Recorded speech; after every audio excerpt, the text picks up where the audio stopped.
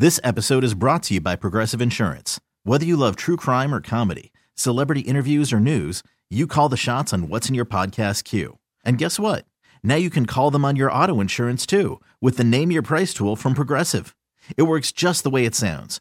You tell Progressive how much you want to pay for car insurance, and they'll show you coverage options that fit your budget. Get your quote today at Progressive.com to join the over 28 million drivers who trust Progressive. Progressive Casualty Insurance Company and Affiliates. Price and coverage match limited by state law. These DJs are superstars. Kevin and Bean on K-Rock. Gene Simmons, you guys, back in the news. Allie, you got to hate this dude, right? I have actually done a ton of live shots with Gene Simmons. You have? Mm-hmm.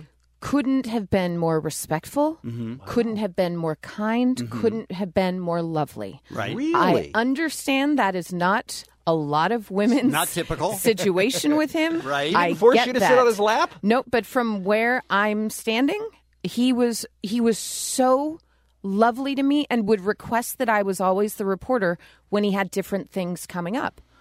That sounds creepy right there, but yeah. So nice to hear, But no, though. he was honestly one of my favorite people to interview. So when I would hear new stories coming out, I was like, oh, am I ugly? I mean, what? Why doesn't he like sound me? like the guy I know? Well, Gene Simmons, as you know, we've laughed about it many times over the years on this show, is the ultimate businessman. There's almost no product you can think of that Kiss hasn't already figured out a way to make money off of. Everything from alcohol to coffins. I mean, there's a Kiss something. And Gene Simmons also is turning into quite a book factory. So we thought we'd find out what's going on with Gene Simmons, the legendary singer and bass player for the band Kiss, who joins us on K-Rock right now. Hey, Gene, how are you? Good morning. Good morning, Bean. Good morning, Kevin. Allie. You are all very handsome and powerful. Well, thank you. Thank you very much. So this book that's one of the bestsellers on Amazon right now is On Power, My Journey Through the Corridors of Power and How You Can Get More Power. That's a lot of uses of the word power right there in the title, Gene. It's a very important word, and besides Gene Simmons, it's the most important word in my vocabulary. Mm-hmm. And I think that all Americans, by nature, are concerned with self-reliance and power, and, of course, being sound financially. That's really what our country is based on. That's what capitalism is all about. And yeah, you talk a lot about rich people in the book, everybody from Oprah Winfrey to Elon Musk. You say, he who has the gold makes the rules. So that's primarily what this is a way for the readers to get good financial advice from somebody who's been there. I take off the rock star mask, and I put on my financial advisor mask. And speaking of masks, Allie, I'd like to put one on you. A mask? Right on your face. Huh. Mm-hmm. Yes, you just close your eyes. It's a bit creamy. Okay. All right. Gene. I am a financial advisor to the people in the rock and roll world. I have been for a long time, and now I'm just transferring it over into giving the everyday citizen the ability to understand Gene Simmons' outlook on finance. You know, I just got off the phone with Johnny Zesnick from the Goo Goo Dolls, advising him on his portfolio. Speaking of goo, Allie. Why would you say that? What do you mean? I don't understand. I was talking about the Goo Goo Dolls. Goo Goo Dolls, right, okay. The topic of goo, and it was on the top of my head. Mm-hmm. What kind of advice can you give our listeners who maybe aren't making a ton of money, but they want to put something away for the future so that they don't find out they're broke at the end of it all? Tremendous question, Bean. The truth is, first, you have to take a look in the mirror and be a bit vain. Oh. We have this new humility that's going around, and take a second to say, I am important, I matter, and I deserve to be very, very rich. Like I said, it's important to, every once in a while, be a little bit vain. Okay. Speaking of veins, Allie, I have something very well veined right here. I thought we were having a conversation about money. We were having a conversation about money and vanity, and therefore vain. And I have. I see the progression. Yeah. Yeah. All right. Allie's not used to that, really though. The center of the book. That is the meat at the center of the book. Okay. Vanity and self-awareness. And speaking of meat, all right. You know what? Some meat at the center of my body. Right. Okay. Could we switch gears, maybe, and just because we already have a little bit of time left? I mentioned that you have a whole bunch of books. So that book is already out, but later this year you have a second volume coming out as well?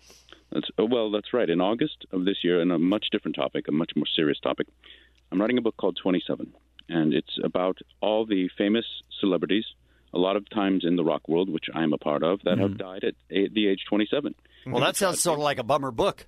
It is a bit of a bummer, but it's a cautionary tale. Okay. I don't know if you know this, but Gene Simmons doesn't touch alcohol or drugs, but I've watched so many of my comrades in the rock and roll world, perish to drugs and alcohol. And oftentimes it's not just addiction. It's the tremendous burden of carrying the load of a generation's culture at the age of 27. Allie, Okay. All right. speaking of carrying the load. Okay. All right. Thank you. Okay. The Kevin and Bean Show. Sounds like diarrhea to me. K-Rock. We wanted to revisit this topic, Allie. Why don't you refresh our memory on the bet that was revealed between Tom Hardy and his friend Leonardo DiCaprio? Yeah, they were in the movie The Revenant together, and Tom Hardy said, I'm not going to be up for a nomination for the Oscars. And Leonardo DiCaprio said, you're absolutely going to be nominated for your role. And he was like, no way. And he goes, tell you what, if you aren't, I'll get a tattoo of your choice. But if you do win, you have to get a tattoo of my choosing. To which Tom Hardy was like, done. Right. I'm not getting that Easy for him because he didn't think. Right. So he indeed was nominated for The Revenant, and he had to get a tattoo that Leonardo DiCaprio chose. Mm-hmm. And the Boy, where do you start? I mean, right. You can force someone else to get a tattoo. You could literally. That's the most surprising thing about this whole bet. Look. I would never make a bet that required me to get a tattoo that I didn't want, but I certainly wouldn't make a bet that lets the other person choose what the tattoo is. Right. Well, Leo went full petty on this one. Love it. And he decided, well, I was right. I obviously knew. So you need to get Leo Knows All. And not in tiny writing. Like, it's pretty big writing. Leo Knows All right there on his bicep. And nobody knew about this until a picture was snapped just this past weekend. And someone was like, why does it say Leo Knows All on his arm? That's awesome. Amazing, The fact that he followed through and got the tattoo. Oh, it's Tom Hardy. Right. He's going to. That's He's the best awesome. man in the world. What do you Sorry. Take it easy. What do you want to bet that, no pun intended, that there are people who have tattoo bets on the Super Bowl? Oh, this year? sure. Oh, 100%. Yeah, Doesn't fans. The lovely Chris Long, who gave his whole paycheck away this season, he said if they win the Super Bowl, he's getting the coach's face tattooed on him. Chris Long. Really? Yes. He offered that? Yeah. Well, I mean, he's the best too. Yes, but There's no Tom Hardy. right. A tattoo was the payoff for the bet. I think there's going to be a lot of good stories out there. Mm-hmm. Why don't we start with our man Daniel? He's in San Pedro, please. He is on line 1, up first here on the Kevin and Bean Show. Hey, Daniel. Hey, how's it going? Good, thank you.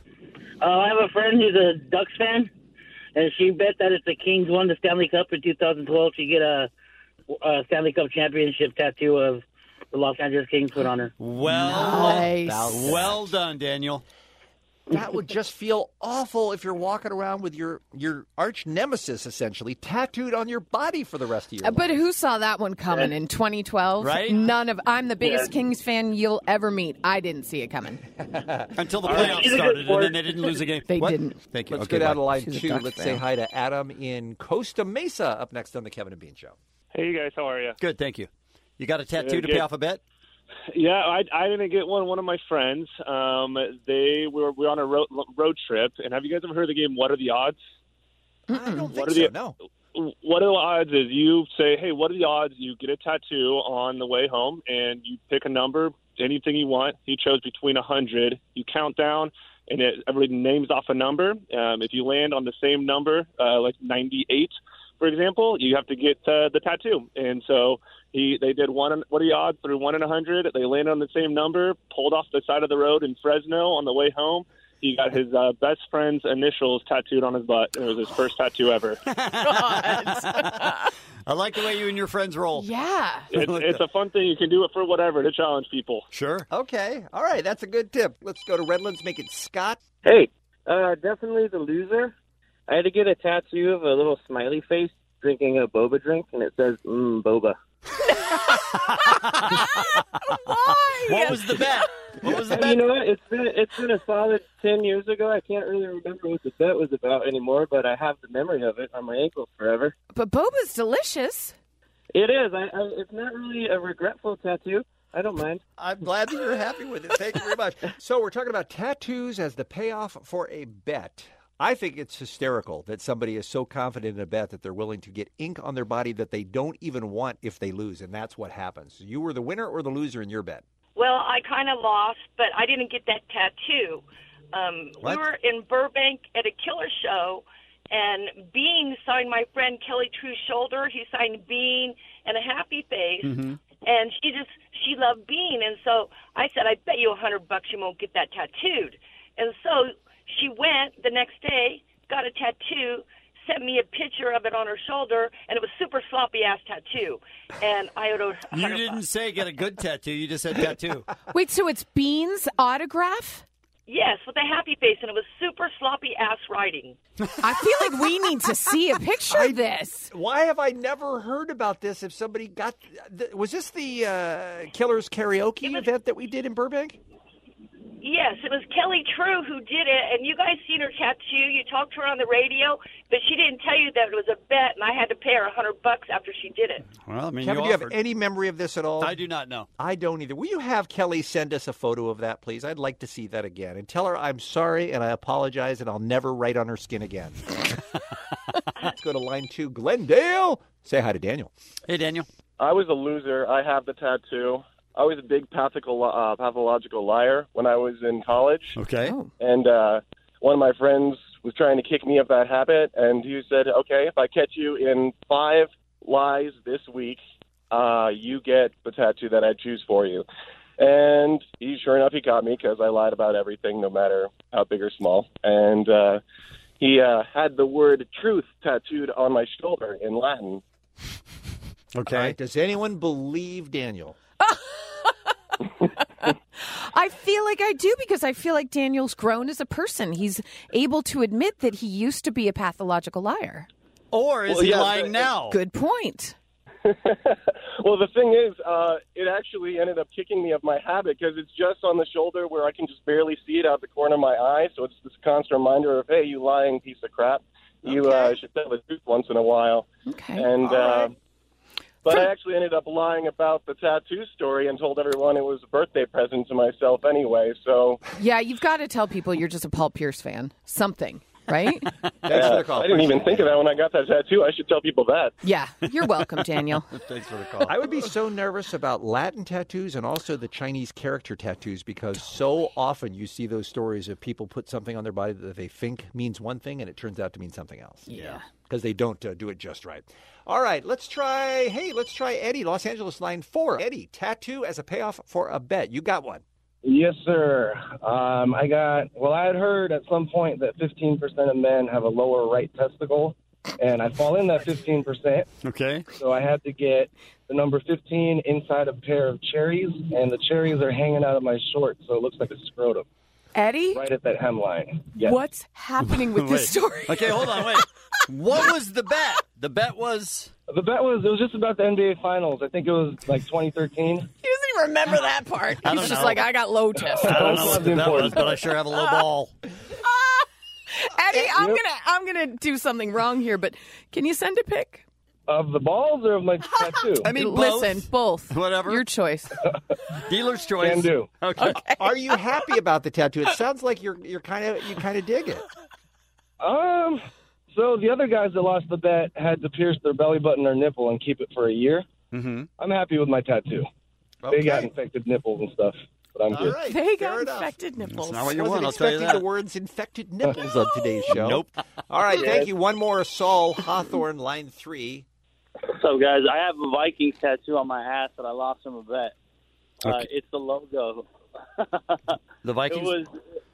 Vikings. Uh-huh. It was a stupid bet. It was a Madden bet. It wasn't even an actual football game. I'm horrible at the game. I don't know why I did it. But... Wait, so you were playing Madden football? You were playing a video game. You're playing Madden, and you're terrible at it, and you made a bet about it. Yeah, I won the first game. I was like, I got this. My friend was going easy on me, and then next thing you know, he turns it on me. It's like 42-7, and I'm like, holy shit, getting the Vikings tattoo. Wow. Where is it? It's on my butt. Yeah, it is, Saul. Send Allie a picture. The Kevin and Bean Show. It's a total disaster. On K-Rock. We love Bill Burr. He's a fantastic comedian, friend of the show. I would say one of the best in the world ever. Agreed. How did you come across his driving etiquette tips on YouTube? Someone sent it to me because they've heard me talk about Boston drivers before. They might be some of the worst in the world. Mhm. And by worst, I was raised by them and taught to drive by them. Okay, so I worst. think they're the best. We know how to drive better than anyone. Is that right? No one else outside of Boston sees it that way. So when I see Bill Burr, a Bostonian, giving driving etiquette, I am clicking that. This kills me because he starts off by talking about wanting to go to a restaurant. Then he screams at somebody, and then he 100% reverses his decision and says they're fine. Within I will tell you what that is. 6 seconds. What? That is a Boston driver who has lived in L.A. for a little bit. Okay. He went straight Boston, and then he's like, but you know what? Yeah. Okay, all right. Is Ribs USA still out here? That little rib joint? It's now right there. Get the out there. That guy did nothing wrong. It already turned yellow. But, you know. That guy did nothing wrong. It already turned yellow, but you know. It's all right. It's fine. Look, I get angry at people who don't get the F out there, too. Yeah. You should try to get 2 cars in. 3 if possible. 3. If possible. Yeah. So then he is immediately taken by a woman who's walking across the crosswalk right in front of him. There's a person texting while they walk across the street. You should legally be able to drive by, open your door, and hit them, I think. I'm not positive that's the best advice either. And then he talks about almost getting into a fight with a guy in a crosswalk. I actually got no fight with this guy. He's walking across the crosswalk, and the arrow was green, and this person didn't go, and I was like, what the f***? And then they finally went, and I tried to make the light, and by then people were in the crosswalk thing. He's like, yo, bro, it says walk. And I was like, the light's green. I could tell he was going to do something to my truck. And at the last second, before he walked away, he slapped my mirror or something like that. And then I said all this Steven Seagal at him as he walked away, as if I could beat the out of him with my up ribs, messed up shoulder, and my lack of quick twitch muscle fiber. But you know, when you're in your car, you feel safe. Right. I'm not positive these are all good tips from Bill. Not one yet. Not yet. Now he's starting to just go stream of conscious. Whatever he thinks, he just says out loud. In-N-Out Burger. There's always a line. Right. Agreed. True story. But that was the beginning and the middle of the end of that story. Now he goes back to the pedestrian that slapped his mirror off. Okay. I think when you get a pedestrian mad enough to slap the mirror off the side of your car, I mean, that's usually a good indication that, you're probably not interacting with your fellow man the way you should be. So he's kind of putting that on himself. Okay. All right, that's not bad. Yeah. Now again, he's just taken by one thing, and he comments on that, and then he's immediately distracted by something else. Look at that beautiful woman coming out of Domino's Pizza. Gorgeous. Look at that dog right there.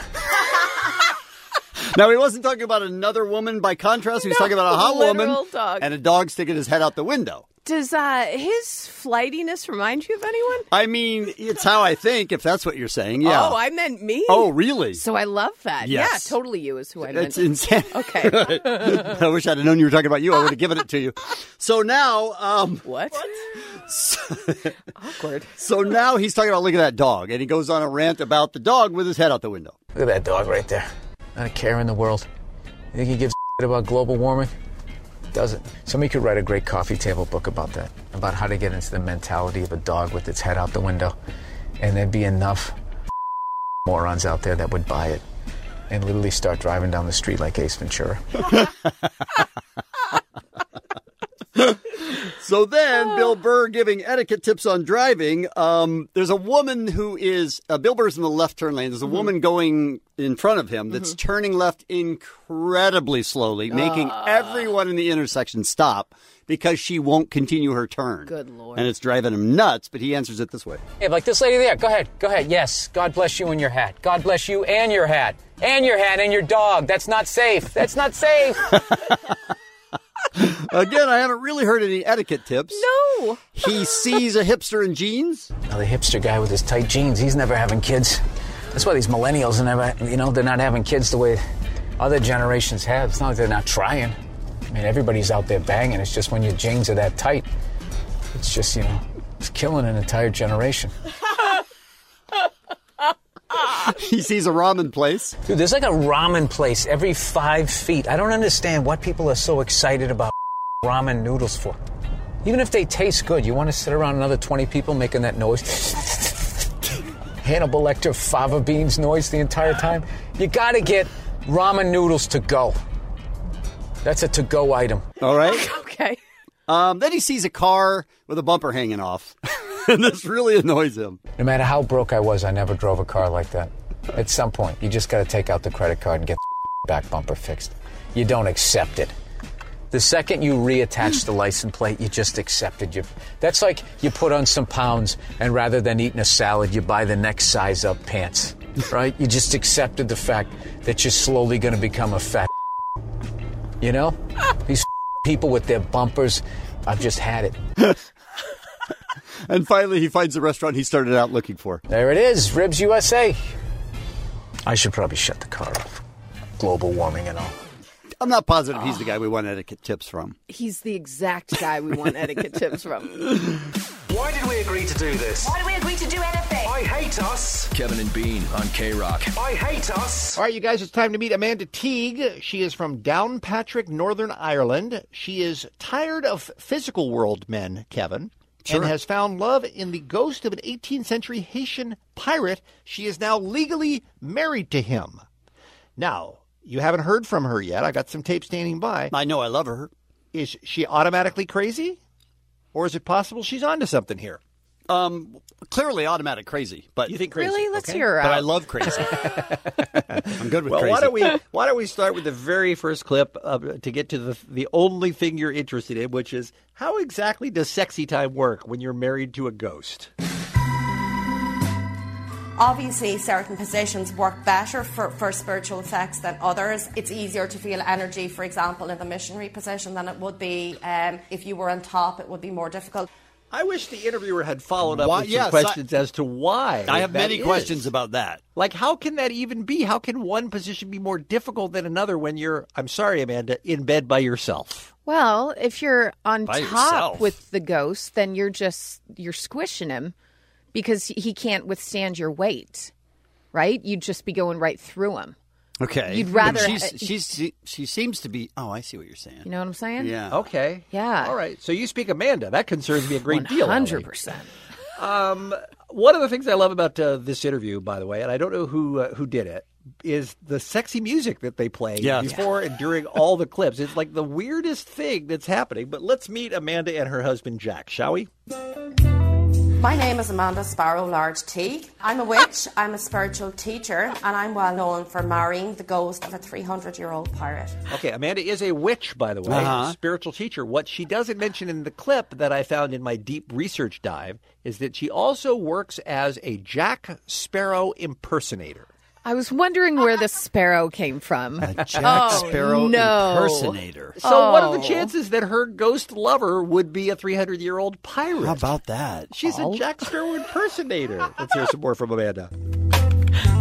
Well, how we first met was I was in my room and I felt this energy around me. It was unfamiliar to me. It was not one of the energies that I was used to working with. So at that point I said, clearly this energy, this entity wants to connect with me, has something that it wants to say. So I decided that I would communicate. More slow jams. First thing he said to me is, I'm dead, you know. And I was, yes, I do, I get that. I like that he opens with, I'm dead, you know. That's not a good opening line. Well, if you're a ghost, though, it's nice to get that out of the way but first. if you're trying to score, I mean, do you lead with I'm dead? I don't think so. I love that Amanda is in no way discouraged by the fact that the spirit is reaching out to her and is dead. She's open-minded enough to hear what Jack has to say. So I asked him obviously who he was and what his purpose was. He told me that his name was Jack Teague and that he was Parrot.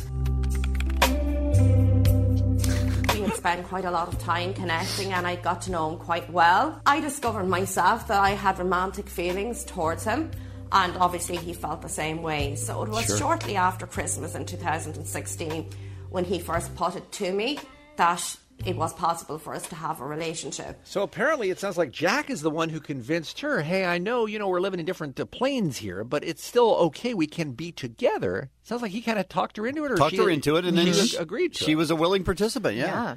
It sounds like, Allie, not that you would know anything about sad, lonely women, but this is a step too far, is to become married to the dead, right, I think? Listen, ghost sex is apparently real. Is it? And I am more than willing to try it out for the show. Okay. If another entity wants to come and we can do a little, ghost boning. Right. But people truly believe that they have had sex with ghosts. More than just this woman? Oh, yes. Yeah, it is a Sex with thing. ghosts. Yeah, and it's Amanda has rules, by the way. She does talk in the interview later that, for instance, when you're having ghost sex, you're not allowed to. It cannot be masturbation. You're not allowed to touch yourself during ghost sex. It has to be exactly as if it were another person. So she's strangely unfulfilling for her. She claims it. How should I say? It works. Is that right? She does. She claims there is a conclusion. She also claims, by the way, and this is a term I was unfamiliar with, that she is demisexual. Do you guys know what demisexual She is? only has sex with Demi Moore. Moore. Yeah. Let's find out. I suppose my friends, most of them that had had spiritual sex, it would have been very casual and very random. It would have been with different spirits. But that's not the type of person I am. I'm also demisexual. Demisexual are people who can only enjoy sex with people they are emotionally committed to. Oh. So no random sex. I see. But, by the way, Amanda, who is not an unattractive older woman, has been married 5 times previously with 6 children from her 5 marriages. Wow, she's tired of men. She's no stranger to love. So maybe that's where some of this is coming from. She after hates 5 herself some men. divorces. Yep. Yeah, she's thinking, there must be something better out there. So for me, having that strong connection and that attachment was very important before embarking on any kind of a sexual relationship. So I had talked to Jack about that, and then he was like, well, we can get married. Actually, it wasn't as difficult as I thought. There is a registrar. There has to be verbal consent on both parts. It wouldn't be acceptable for me to give consent on behalf of Jack, because then it's really like me answering for him. Right, we had yes. to go and try and source a medium who could connect with Jack. This is my wedding ring, and his is the same. We got matching wedding rings. We had a candle representing him, and I put the ring on the candle, so that's how we managed that one.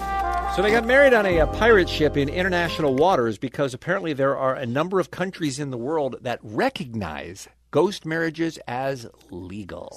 What? Stop it. And she speaks to her husband through a medium. One more clip, by the way, and this is what I call her drop the mic moment, where she has a comment for all the haters who just think she's crazy. If you're an atheist and you believe in nothing, fair enough. But if you believe in God, then I don't see why you don't believe in what's happened to me, because there's no more evidence to support God's existence than there is Jack Teague's existence. It is just a matter of faith. So boom, ladies and gentlemen, Amanda. it's a matter of faith. I do love the sexy music choice. It's crazy, right? I do hope it works out for Amanda and Jack. Right, I'd hate to see a 6th divorce. Well, because or if if you just ghosts her. don't want that, do we? It's the Kevin and Bean Show. They're all doing great, except for Kevin. K-Rock. The U.S., to the surprise of many, Kevin, maybe not you. You kind of were not surprised when the U.S. did not make the field of 32. I mean, right? it really took a valiant effort at the end. To not make it? Yes, I mean, it really took everything we had to try to not even tie a team that we should tie. Oh, wow. It was all ridiculous. Yeah. I mean, but the U.S. is not the only team that didn't qualify. I mean, Italy's not there, which is weird. The Netherlands is not there, which is weird. Right. So and not Iceland everybody is, qualified. which is weird. Right. All right. So, Beer Mug, you went out last night for another edition of Cheers with Beer Mug. I did. I rolled up out of bed, threw on my sweatpants, and went to my local watering hole. And wow, it sounds pretty romantic. It's classy. So what we're doing is we're stealing eyewitness news from Jimmy. Okay. We're borrowing it. Okay, that's fine too then. Beer Mug, he wants to go where everybody knows his name. Yeah. Asking questions with no shame. What do you...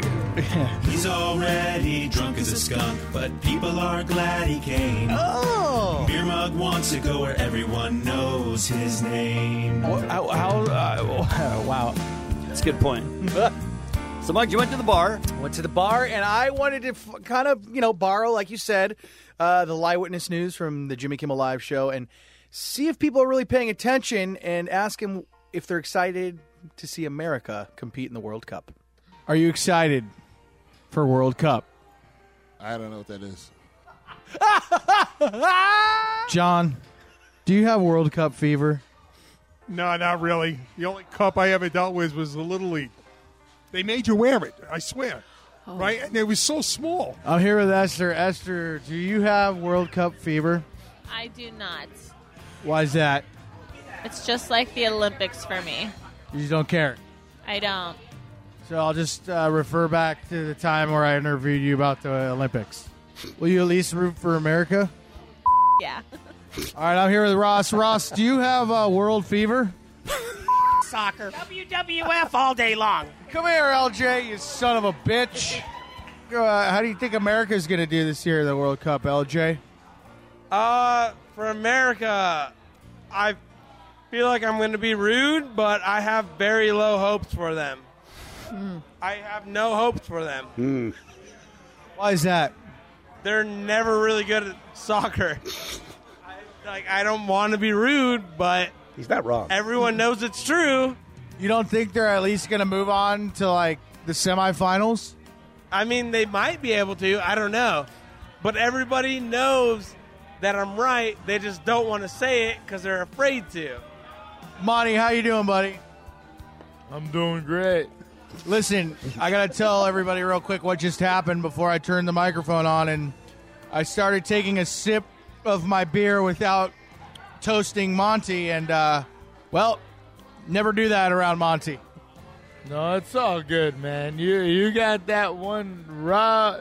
You're a badass, man. You're a badass. Thank you, Monty. I learned from the best. I learned from the man sitting. You are the best.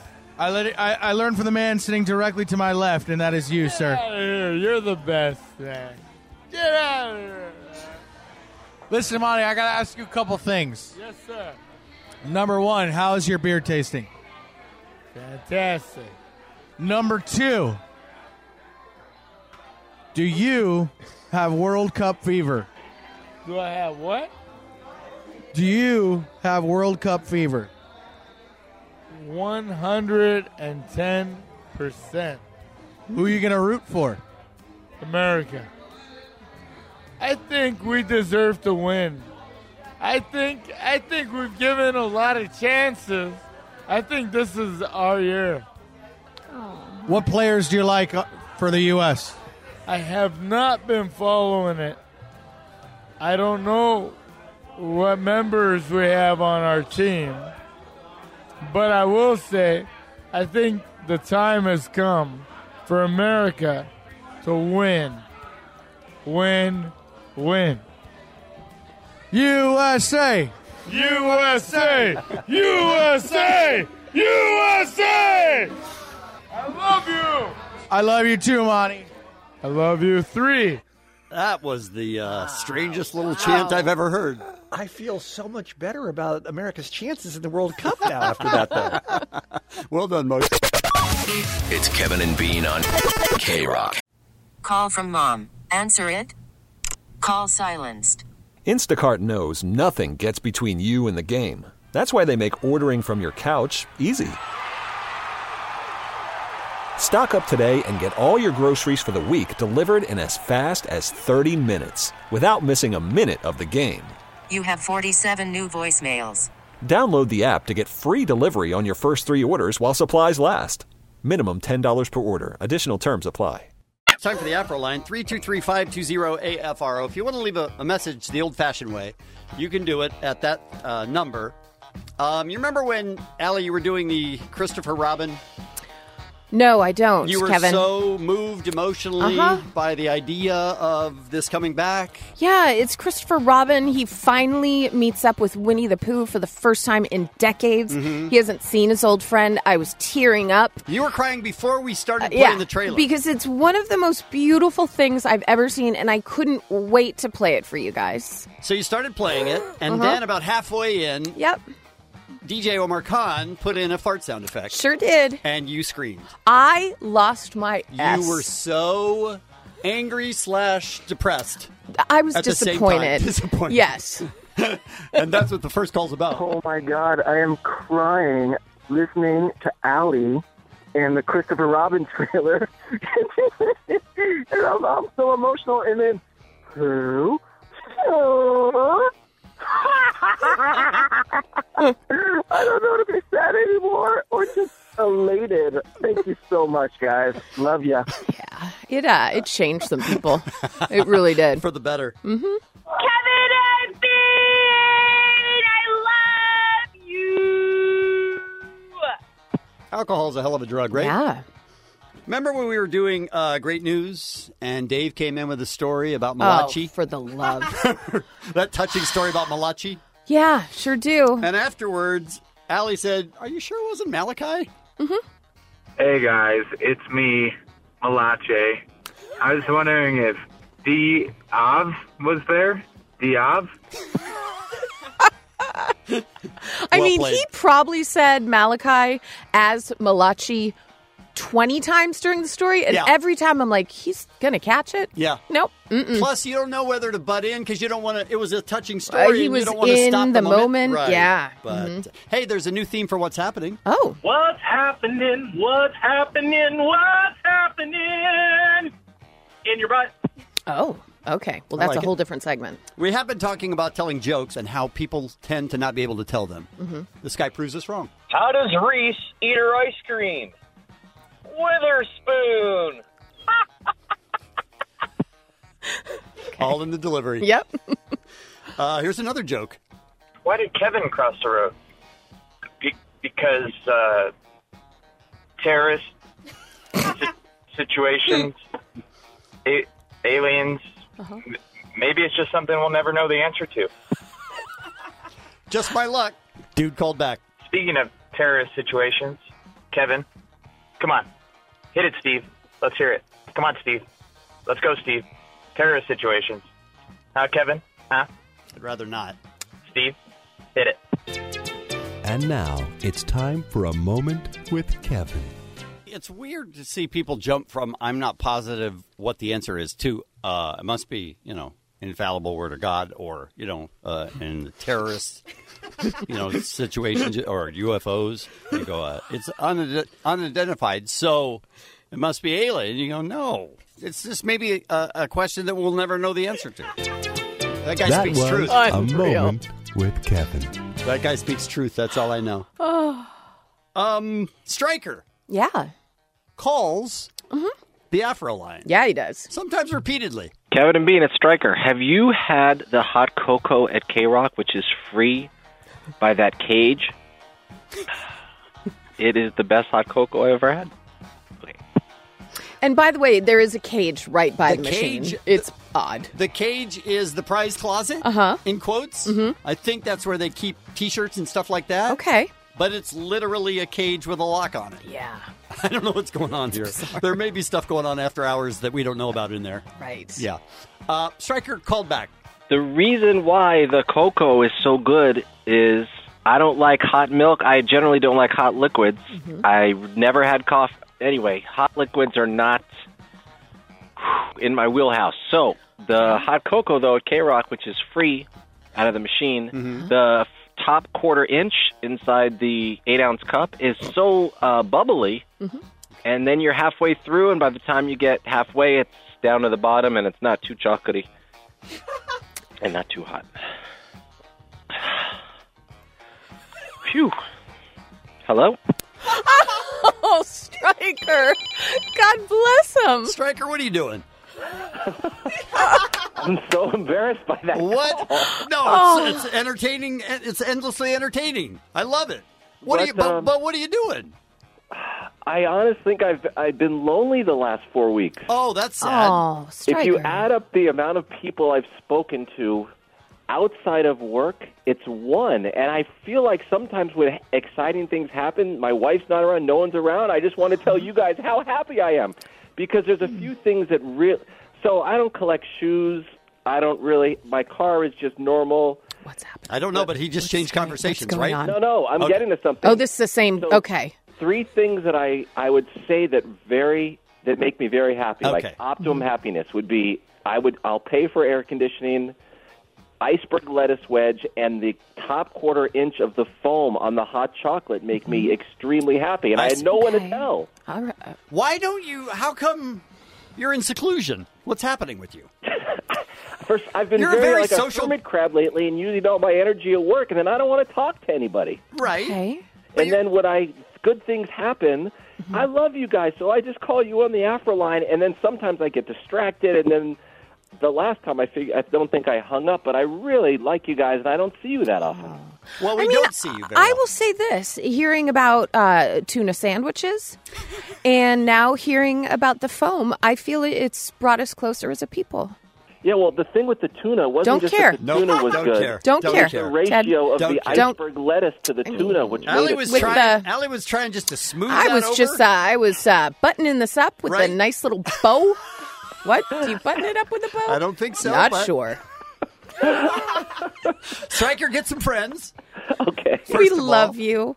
And second of all, he tagged our van. I don't know What? if you saw that. What? What kind of an animal is Stryker that would take a can of spray paint and tag over our tagging? Oh, Stryker. Yeah, I wrote my name so small it's like the size of 8 ants. I wrote it in on like one of the letters And there. you thought we wouldn't see it? That was art you were painting over. Yes, Picasso. It was total art. It's the Kevin and Bean Show. K-Rock. How does the story end, my friend? How does the story end? This guy might be the best storyteller of all time. His name is Frank Amedia, and he's a televangelist. Oh. Now, I'm not coming at this from a position of I don't believe in God or whatever. I come at this from a position of not everybody that says they're speaking for God are speaking for God. And this guy might be one of them who's not.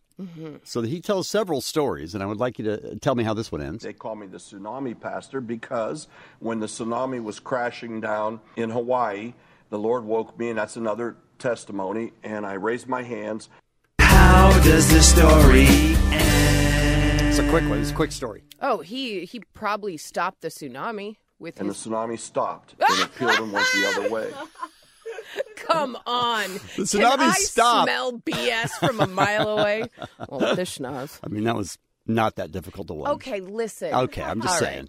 right. Many people, eyes opened, ears opened, cancer healed. Okay, now he's telling Wow. a bunch of stories about the things that have happened in the power of God that he's seen in his career. Okay. But he's leading up to nothing prepared me for Okay. the greatest story of all time. Kidneys that weren't there when a baby was born, a kidney and a half came. A heart that was missing, a half a heart that was born. Praise God. Incredible miracles of God. But I have to tell you, Judge and TCT family, this was the most incredible. And when I tell you, you're going to say, how could this be it? But it's truth. This is all truth. Sure. Sure. That guy doesn't even believe him. No. The guy that's the host doesn't even And the believe him. random clapper in the back. So there's a woman there just sitting Yeah. there doing nothing but clapping. Okay. And the host hates him. Sure. And they're on some network, TCT today is called, it's the Tri-State Christian Television. Oh. So this is what was better than a heart being fixed and cancer being healed. And a little half a kidney. Kidney and a half, I Uh-huh. believe. Oh, okay. Yeah. So here's the story. And what it is, it's the resurrection of an ant. An ant. Wait, I'm sorry? It's the resurrection of an ant. An aunt, like your mother's sister. And what it is, it's the resurrection of an ant. An ant. An A-N-T. Yes. Okay. So it was an ant. There was a longer pause there where we went, not ant, and then they did a little comedy about that. Oh, good times. Not like Aunt Jenny. Nope. Oh, like I just This tried is it? like an ant. Yeah. But I edited that out just for time. Okay. So we could get to the story, because it's the greatest story ever told. We need to hear it. Right? And what happened was Garth and I were just waiting to go do the baptism. Sure. You don't want to be named Garth, do you? I mean, really, you don't. I mean, Garth Brooks is doing okay. Sure, Wayne's World, and that's it, though. That's it. Are there Garths? No. And all of a sudden, I feel this sting on my leg. So I went like this. And I looked to see what it was, and I saw this ant crawled up my leg, and I whacked him. I took this big thumb, and I went like this. And I heard him squish. I felt it crack under my thumb, and a piece of it, it was 2 pieces. I went like this and flicked it, and it went down on the towel. And all of a sudden, the Holy Spirit speaks to me so clearly. And the Father said, son, look at the ant. I looked down at the ant, and as I did, I saw another ant come up over the side of the towel, and it began charging directly at this ant. I mean, it was an ant on assignment. How does the story end? Just part of the story with the ant that's charging? How do you think that ended? The ant. Wrong. Okay. And then the Lord said to me, son, I hear the cry of an ant. I said, oh, my God. Wow. I began to weep inside of me. And then the Lord said, son. I don't know how you weep inside of you. Oh, because he's lying about everything. Now he's weeping inside him. You can't weep inside you. How dare you suggest he's not telling the truth? And then the Lord said, son, take your finger. How does the story end? No, it's just a joke. All right. So the Lord tells him to take his finger. Take your finger and touch the ant. I went like this, Judge, and I got about this far from the ant. Okay, not touching, but probably 4 inches. Okay. Maybe 3 inches. Okay. The power of God shot out. The ant that was running around the other ant. How does the story end? What happened to Ant 2, the onrushing ant? It had to stop in its tracks because the power of God was upon him. He just flew. The power hit him, and he went like this. I don't know where he went, but he was gone. He was airborne. You couldn't even think that big. That's the power of God. That's the thing. And the other ant, it came alive. And the pieces all were together. The pieces came back together. It was split apart. Okay, because he squished it. Yes, into 2 with pieces. his big old thumb. Right, but then he pointed his finger at the ant. Okay, different finger, though. I Because the thumb's a dick. The Correct. thumb is Judas. Correct. Okay. And how does the story end? It's now Ant-Man?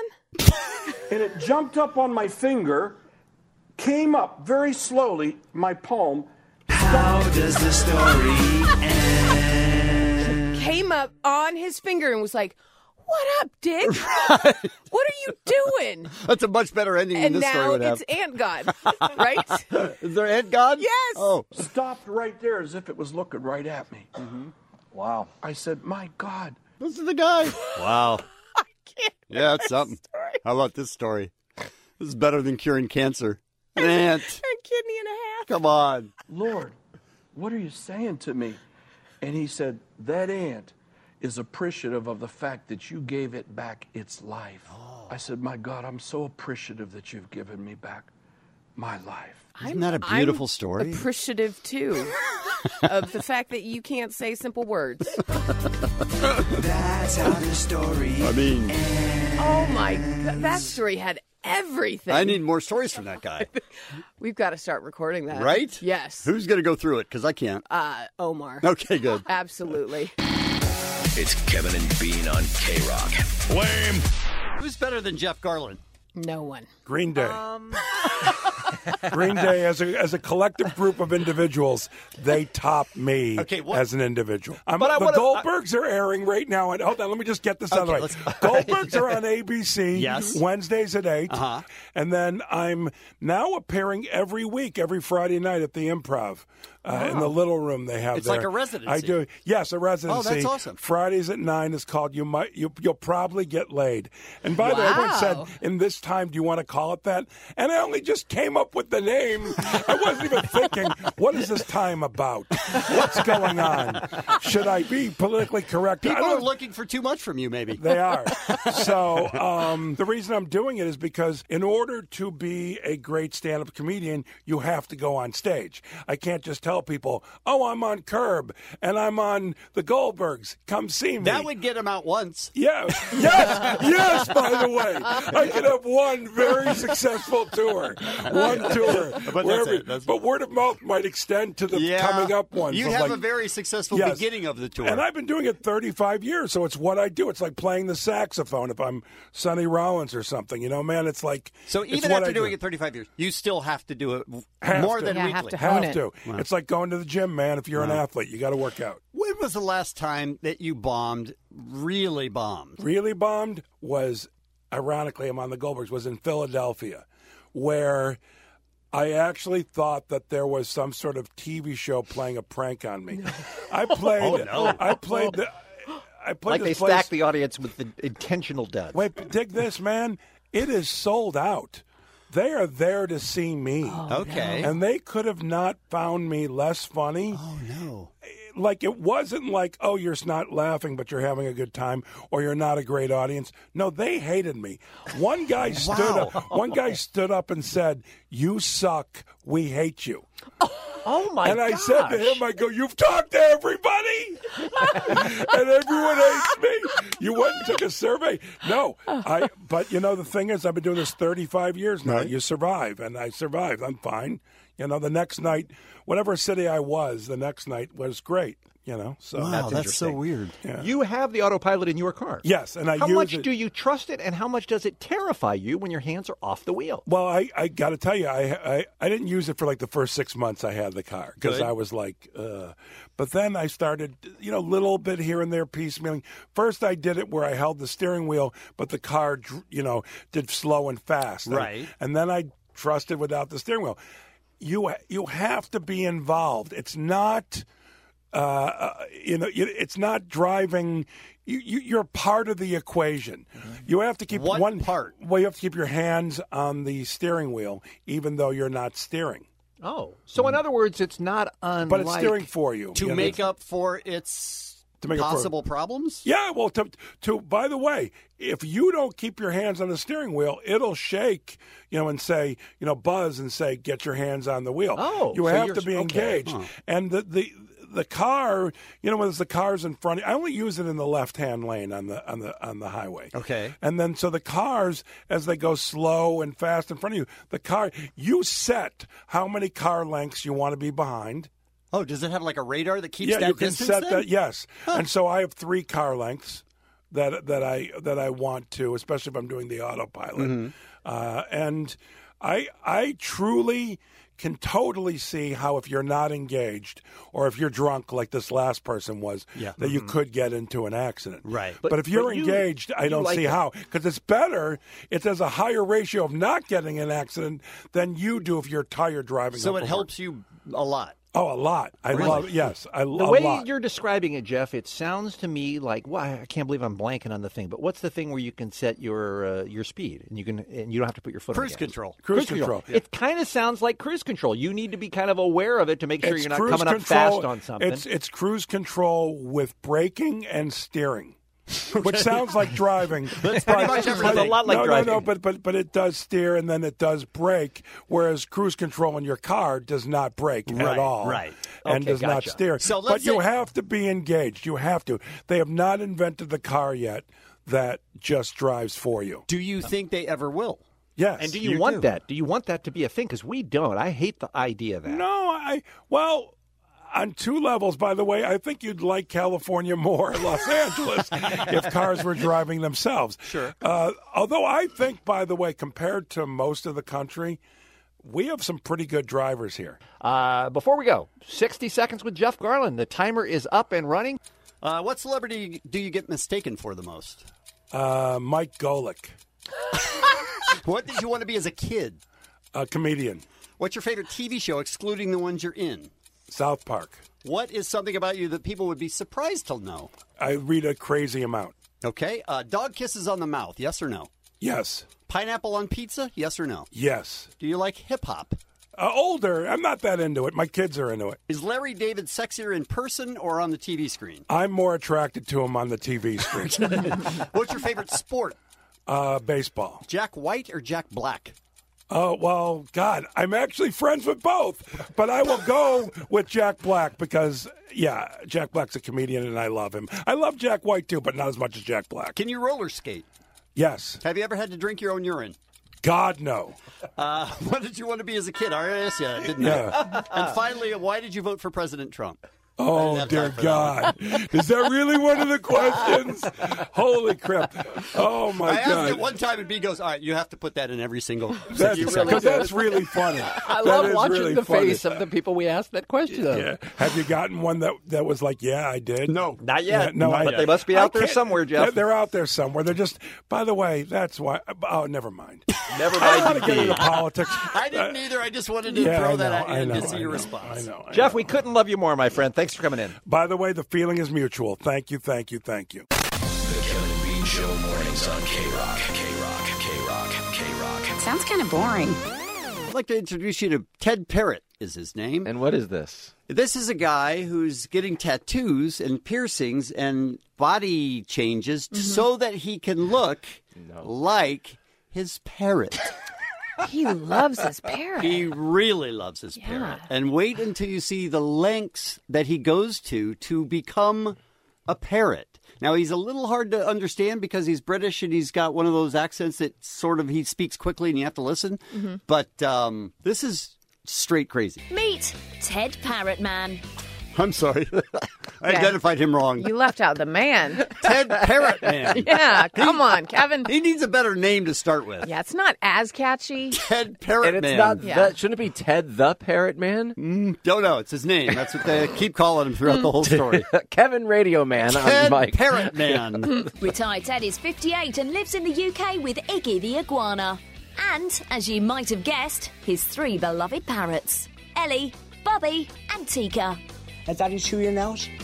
Hey, you want to peel up? Starting with this navel scene, fittingly above his navel. Okay, so they're showing now a tattoo above his stomach. Okay. Ted's been getting tattooed for 4 decades.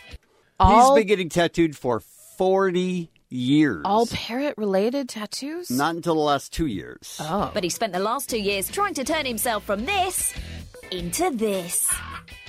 Why does a man want to be a parrot? Man. Oh, my God. That is the best. That's a great question. That is a great question, and the best delivery of any newscaster. Right? All due respect to Allie, who's a great newscaster, but this was the best delivery Real right good. there. Now, why? I just love the colours. I love the colors. Okay. I'm a bright person anyway. I like different colours. So you wear something bright, it cheers people up. If you wear something bright, it cheers people up. Buy some shirts. Nope, he gets tattooed. That's when I started doing these tattoos, the same colours as them. So I wanted the same 5 colours in all my tattoos. Ted's metamorphosis has included tattooed feathers on his skull, full facial tattoos. By the way, he looks great. Yeah. For a parrot. For a parrot man. Right. He doesn't look great. He's got feathers on his head, tattoos all over his face, piercings. He's just a total mess. Does he look at all like a parrot? No, because he's a human being. But he's the colors of the parrot. Okay. But wait till you hear, that's not all he does. And he's even had his eyeballs coloured. Oh, what? He's had his eyeballs colored. Oh, no. Now he talks about the process of coloring your eyeballs and how it's very dangerous and you could go blind doing it. Up is so quick, you just got to keep your head still. You can't move because one slip, that's it, you're blind.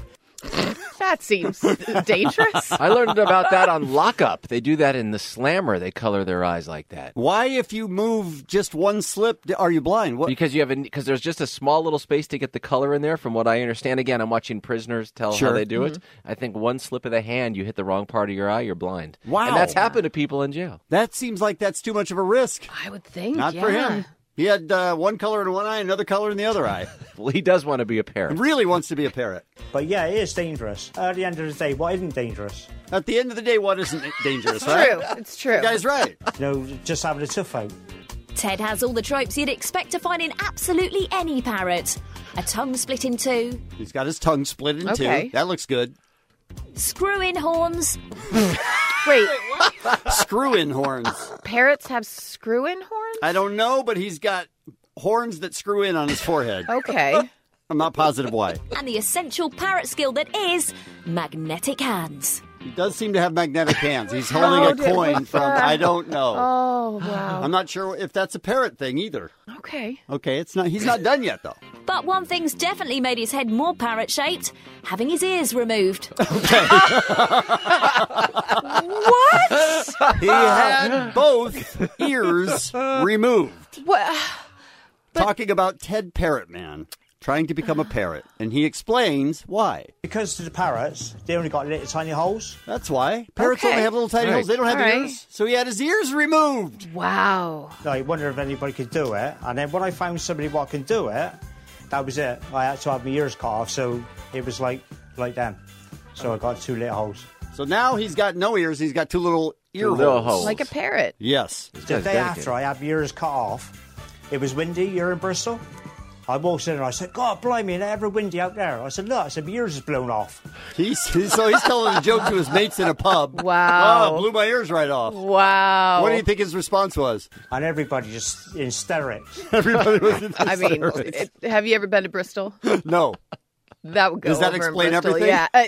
Honestly, as soon as he said Bristol, I You went, lit up, right? Okay. All right. Should have led with that. Why? It's an interesting Just a nutty place? Yeah. All right. He's still not done. Okay. He's had his ears removed now. Ted's not finished yet, though. What I'm going to do eventually is have the bottom part. Okay, now he's touching the bottom part of his nose, the cartilage part. Yeah. He's going to change his nose. Okay. So that it's a beak. Cut away there, the septum, and it'll be made into like a beak. And that's what I'm looking forward to having done as well. Thankfully, Ted's septum is not being ripped out today. Instead, he's merely going to have his tongue and lips tattooed with bright colours and have another stud punched into his chest. Tongue and lips. Okay. Tattooed in bright colors. It makes Ted, Parrot Man, happy. Right. And I say, who are we to judge? Right. I've had me lips all tattooed. I've had all my tongue tattooed. And it needs a little bit more doing to it. Still, Ted's beautiful Technicolor plumage brings joy to humans. Brilliant. Does it? And parrots alike. Does it? Listen. Does it bring joy to humans? I'm going to tell you, if I'm drinking in a pub in Bristol and I see that dude, you're thrilled. I want to know all about him. Right. I want to hear his ear joke. Mm-hmm. I will laugh heartily and possibly buy him a few rounds. So yes, it brings joy. And parrots, though. Do you think it brings joy to parrots? Oh, was that the question? He says it brings. She said it brings joy to all people and parrots. I don't think parrots are like, he's one of us. Right. Come on. Bitter, predictable, whining disc jockeys. It's Kevin and Bean on K-Rock. I didn't want to do this story. I don't. Well, who's making you? Allie, you know what I'm talking about. It's unavoidable. The kids insisted. All they do is write to us and say, can't wait to hear you guys talk about this. Please do the story. I mean, so you don't have a choice. I don't have a choice. It's our brand. Okay. Sometimes we don't love our brand? Right. But sometimes your brand makes us gag. This is our lot in life. And again, it's not my choice. I don't want to do it, but I have to. It's a responsibility to the kids. Just a note. That's still okay. All right. Okay. The headline is doctors remove a live worm crawling under woman's face. Now, automatically. We don't need to talk about that. Don't automatically think that it's horrible. Okay, it wasn't. No, because it could be really great. No, it wasn't great. But there's no harm, no foul. She's fine. Okay, and apparently when this happens, and it happens infrequently, but more frequently than it used to, apparently you are fine. It's inconvenient and it's a little bit scary, but there's no damage done. All right, so I'm putting the upside on it first. Okay, right? That's the upside. A Russian woman bugged by a strange lump on her face was even more shocked to discover the cause, a live worm. According to the New England Journal of Medicine, the 32-year-old woman first noticed strange nodules below her left eye. She took a picture of it, by the way. It later moved above her eye and then down to her upper lip. The moving part would really disturb me. Yeah, and if you saw her lip, it's like out to here. Oh, it is disgusting. Now, it would disturb you, yes, Kevin, if you knew it was a worm. Wouldn't it confuse you if you didn't make the connection in your head to, I have a live animal living inside my face? I think the fact that it's moving would lead me to at least guess that maybe that's what's happening, because injuries don't move for the most part. Yeah, I pretty much stay where they are. I think I would be slow on the uptake on that one. I think it would take me a long time to realize. If it was under your eye and it went all the way to your lip, you wouldn't think, that's weird. I'm really dumb, you guys. She told doctors the nodules appeared after she visited a rural area outside Moscow where she was bitten repeatedly by mosquitoes. The nodules caused occasional itching and burning, but she said she had no other symptoms. So doctors identified the suspect, which is a long parasitic roundworm. Called the Durafilaria repens. It typically is spread by mosquitoes and hosted by dogs and other carnivores. They removed the squirming lump. God, I love that. The squirming lump. No, that's terrible. Oh, that's Who's hungry? That is. Ain't nobody got time for that. That is rich. From the woman's face using local anesthetic and a pair of forceps. It could have been worse, by the way, according to a physician who studies infectious diseases in Rostov, Russia.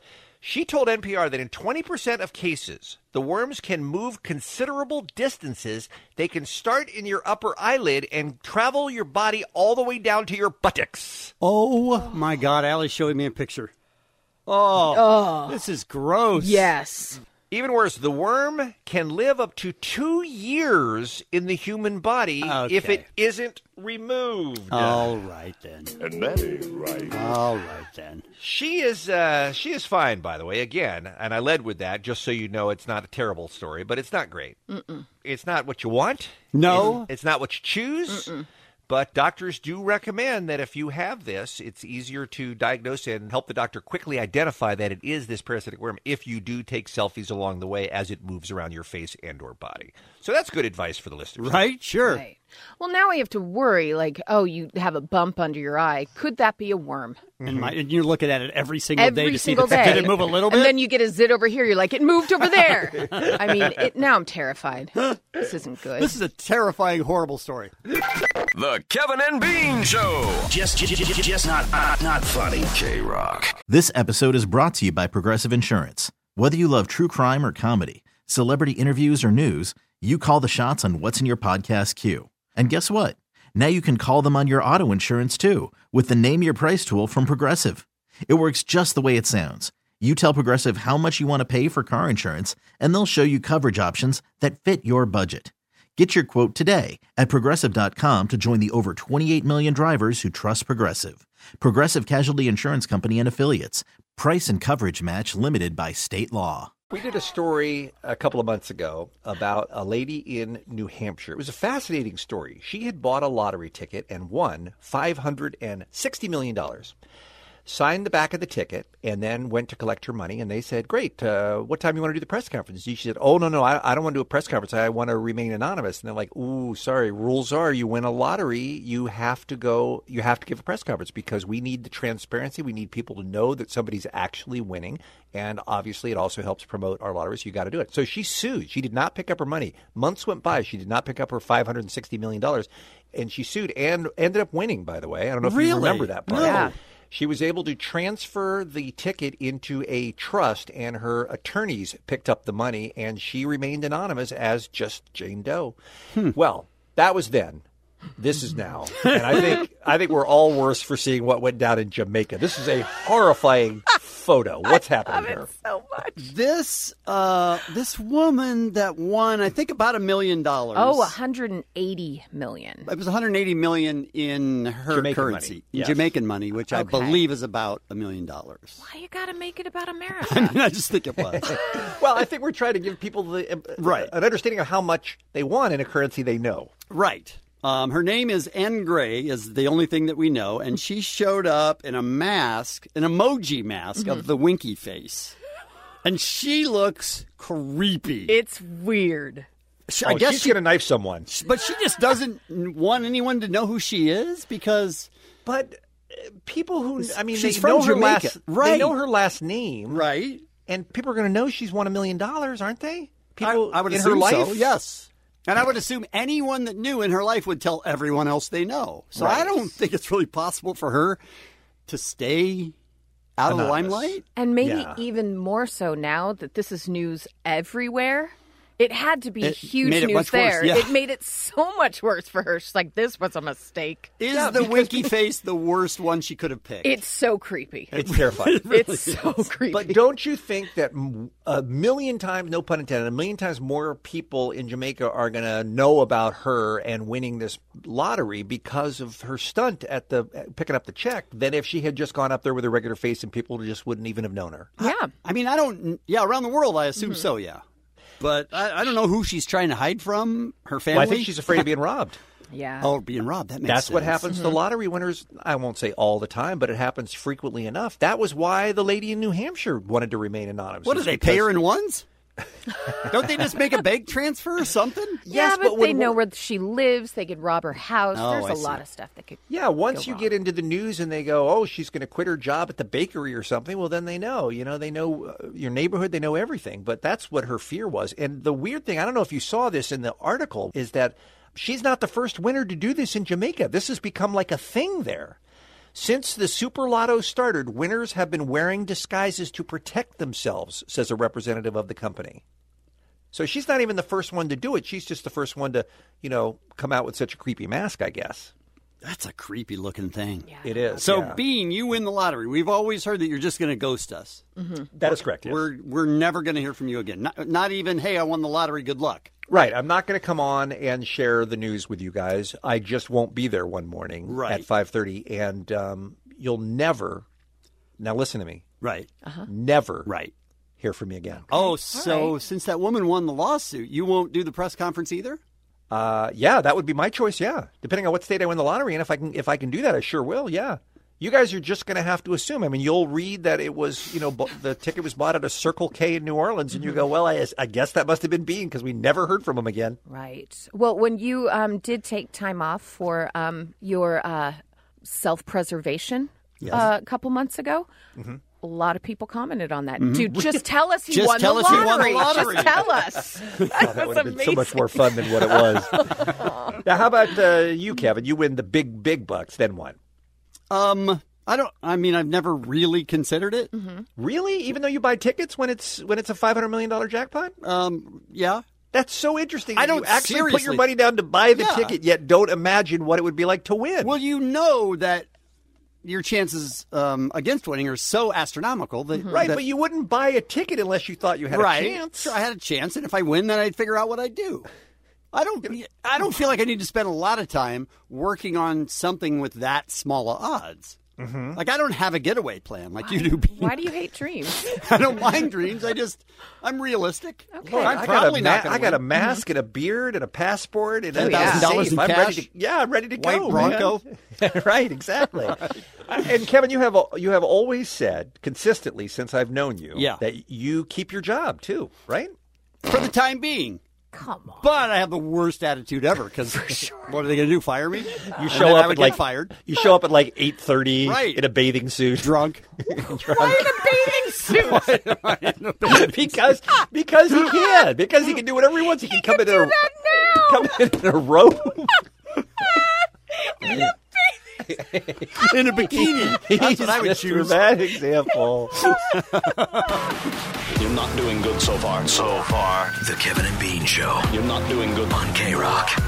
K-Rock. Brought you this story. Police say they arrested a man several days after a complaint. Somebody was spotted, and by the way, it's a 52-year-old guy named Eddie Wan, was spotted crawling under library tables and smelling a woman's foot. Come on. Now, I read as much as I could on this guy because it's fascinating to me that anyone, A, would even like that smell. Uh-huh. B, he's 52. That's sad. Mm-hmm. C, he's in a library crawling under tables. Yeah, because I had mentioned that it's a young man's game, the foot sniffing, right? But how do they not have him? How did they not catch him either? He got away. He's been doing this for weeks. Yeah. And we were talking about this story and about how librarians, what are they supposed to do? And we got a tweet from Tracy. Mm-hmm. And her tweet says, librarians attract freaks of all kinds. The stories I could tell you would freak you out. And yes, we do take people out. We are badass. Right? Because you're like, librarians aren't going after the guy. That's and Tracy's like, not so fast. Good morning, Tracy. Good morning. So you're badass. Yes, of course we are.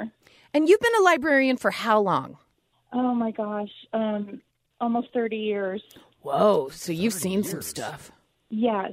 And I should point out that I work in university libraries, but there's also public libraries. Those are your local libraries that you go to, and we see different kinds of things, but yes, we all see all kinds of things. What type of stuff? This guy was sniffing feet. You ever see anything like that?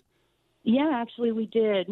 I worked at two university libraries, and we actually had our own foot guy. He had a foot fetish when I was a baby librarian there at my current institution. And so he would do the same thing. He would crawl on all fours under a table and just sniff. No, this guy didn't crawl. He just kind of walked up to people and asked if he could see their feet or clip their toenails. He wanted to clip their toenails. I mean, Tracy, that's a service, right? You don't have to. Maybe he was, maybe he was just offering them a spa service. How do you know? Did you throw him out because you're a badass? No, he never approached me personally. He approached my colleagues, which freaked them out. Of course. I had to deal with a naked professor. I'm sorry. Did you say naked and professor? Yeah. My former institution, there was a professor who just kind of short-circuited, took his clothes off outside the library, and walked in, just kind of stood in the middle of the lobby with his hands on his hips and surveyed the lobby, and we called the police, and he came and they took him away. What was he, a professor? Well, he didn't have his library card. That's why. He was outside his pants? What was he a professor of? What did he teach? One of the sciences. We'll leave it at that. Okay. All right. So naked guy. The worst part of that story was the gossip mill was so bad was by the end of the day, the rumor mill had said that Tracy was chasing the naked professor through the library by the end of the day. And all I had really done was kind of gone out, verified that, yes, there was a naked man in the lobby. But you weren't chasing him. No, I was not chasing him. Let's get that straight. Is it possible that he was teaching anatomy and that was a course? No, he was by himself. I want all of my students to be in the library at 4:00 for my latest. I imagine that the computers getting put in the libraries, there's a lot of porn issues. Yeah, because I became a librarian before the web was a thing. Mm-hmm. I'm dating myself here. But yeah, I mean, that was, and universities have different rules than a lot of places because we don't usually tend to put filters on things. So we don't really tend to put rules about what you can and can't do on the computer. So we kind of, if we see somebody doing, kind of say, hey, you really shouldn't. But for all we know, they could be doing a genuine research project. So we try please. If a guy's looking up a Kennebunkport surprise, he's not doing work for school. Maybe he's going to Massachusetts. I don't think so. Just doing some research. He's looking up the jelly donut. You do not want anything to do with that guy. Hungry. Come on. All right, Tracy, you're the best. Thank you, Tracy. Thank you for tweeting us. We appreciate it very much, and thank you for coming on the air with us today. Thanks, guys. Okay, talk to you soon. We're not going to talk to her soon. Well, no, give us a call back. We'll get right back to you. What's wrong with you? We have other calls on the line. Hi, Lauren. Hi. What did you see at the library? I caught a man in the women's restroom with pamphlets from our information table, and he was sexually pleasing himself to the pictures of the women on the covers. How explicit were those pictures in your pamphlet? They were like the stock photos, just generic women smiling on the covers or with like a serious expression on their face because they need help getting their food stamps for their families or talking about getting flood insurance. So. I mean, Lauren, you're turning me on with this. I don't know about him. Wow. So what do you do when you confront him? Are you like, sir, pull up your pants, you have to go now? Exactly. He left without a fuss. But, yeah. Is that what we're calling it? All right. Thank you for the call, Lauren. We appreciate it. Let's go to Ryan on line 3, who is calling us from Upland. Hi, Ryan. Good morning. Good morning. Talking about libraries and things people shouldn't be doing there. Walking, just doing my job in the stacks, putting books away, turn a corner, and there's 2 of our fine students having sex, clothes scattered about. Shocked me. I didn't even know what to say. There's just that moment of, wow. And I assume that would happen more. Yeah, quite often. Don't you feel like, did you have like study rooms? Were you at a school library or a public library? It was a school library. Yeah, so don't they have like study rooms and stuff like that where they could pretty much have some seclusion? Our study rooms had big glass windows. Right. So they sort of wanted to be seen, perhaps. So if you're into that. So what do you do? Not in Amsterdam. What do you do in that class? In that case, I mean, what do you do? How do you approach them? What do you say? When you're finished, listen, when you're finished, you're going to have to wrap it up pretty quickly here. Yeah, they grabbed their most of their clothes and scrambled and ran pretty fast and got out. We just got to pick up whatever was left. Oh, okay. That sounds gross. All right. Thank you for the call. We appreciate that. Let's go to Darren in Los Angeles. Hi, Darren. Hey, how you doing? Good, thank you. I had an older woman. She was running around in her negligee. Oh. How old? 60s, 70s. I don't think Darren's saying it was hot. Yes. I think he's saying maybe not so hot. I'm sorry, did you say 60s or 70s? Yeah, I guess she was older. She I guess maybe she has Alzheimer's, so she thought she was at home, and so she started to undress. Oh, no. No, Kevin! Kevin, no! No! What? Bad Kevin. What are you talking about? She has Alzheimer's. She thought she was at home. I didn't hear that part. You're the worst. The funny part was that you saw her running around in the fire department, the police department. They were trying to chase her all around the stacks. Oh, no. Because they couldn't catch her. She was a little old lady. And like I said, we found out later on, she thought for some reason she was at home and she's going to get undressed to go to bed. Yeah, Kevin. No, God! Look, I'm just looking for an interesting library story, for God's sake. Okay, what if I gave you Simon from the 562?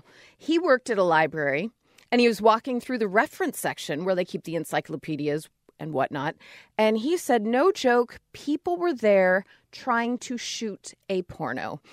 He said he was shocked, but at the same time, he tried to be a good citizen, so he didn't ask them to leave. Really? Right? Like maybe they had a permit. Right. Who knows? You finish it. You do what you're doing.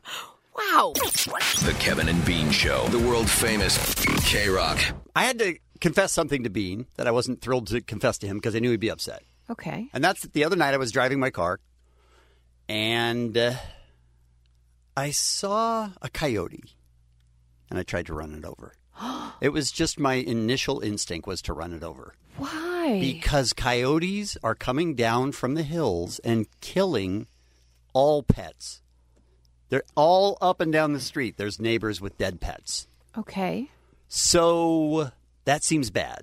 Well, put your pets inside. Yeah, that's easy to say, but I have a 3-4 pound dog, and we keep a really good eye on her. Occasionally she gets outside. That happens. You can't watch him 24/7. So I tried to kill it, which, by the way, is legal. Like you gunned the car? Yes. Oh, Kevin. Having said that, I feel like had I hit it, I would have been upset. Yeah, I think so. But I was upset at the time about all of our friends and all of the pets in the neighborhood because they're all over, and they are killing pets like crazy. Was I wrong? Yes. Now, I don't think I... That was a weak yes. Well, I've had family and friends that have had bobcats, coyotes, everything come into the backyard, snatch their pets, gone. I lost the cat to a coyote, by the way. Well, that doesn't count. But I'm talking like dogs. We're talking about pets. Yeah, like pets. dogs. Come on. Come on. And it's heartbreaking. It's so sad. It's awful. But then you have to think, that coyote was there first, and it's coming down to these houses because it can't find food because we're screwing up its ecosystem. It's our fault. So I didn't think through all of that. No, that might I surprise know. you. But So like a neighbor of ours had a little kid, and she took the kid. She came outside, and there was this is going to be sort of gross, but there was an empty shell of her dog, of her pet. Yeah, on the front yard. Yeah. And so that just made me feel horrible. Yeah. So then I saw the coyote. I was like, you mother effer. Is there something in place where they have people you can call that will come out and trank dart it and move it to someplace else or catch it somehow? They don't really stick around. They don't really. Yeah. You see them. You see one run across the street and jump into someone's yard. That's what you see. So if you were to call somebody to come out, it could be 2 miles away. It's just not even a thing. But they would know that they're in that neighborhood. They know it's in the neighborhood. There's nothing they can do. Yeah, if you live by any hills, you have coyotes in your neighborhood. Everywhere. Yeah. And it sucks. And there are lots of animals that are pests, though, in the neighborhood. I mean, would you hit a raccoon if you saw a raccoon, if they're a pain in your ass, too? No, not just pain in the ass. Killing pets is what did it for me. That's what put me over the top, is that you're killing the pet of some little kid. And I have kids, little girls, some little girl's pet on the front yard. I mean, that's a horrible thing. Hey, Mike. Hey, guys. How are we doing? Good, thank you. What do you think? Kevin was in a tough spot. He's behind the wheel of the car. He has the opportunity, he thinks, to help, but he would also feel bad about it. What do you think? Well, I kind of had a funny story with my grandma losing a cat to a coyote. So she had my grandpa sit outside to try to shoot the coyote, and my grandpa ended up shooting her other cat that was in the bush. All right. No. Grandpa putting in good work. Grandpa. We were talking about pets, not cats, Mike. Cats count, by the way. It's devastating to lose any pet, Coyote, but I don't know what he saw, but he blew half a cat in half. Oh, I don't think we need to hear the details Don't let of that. Grandpa loose with the gun. Was Grandma putting out Grandpa as bait for this coyote? I'm a little bit concerned about sending an old man into that.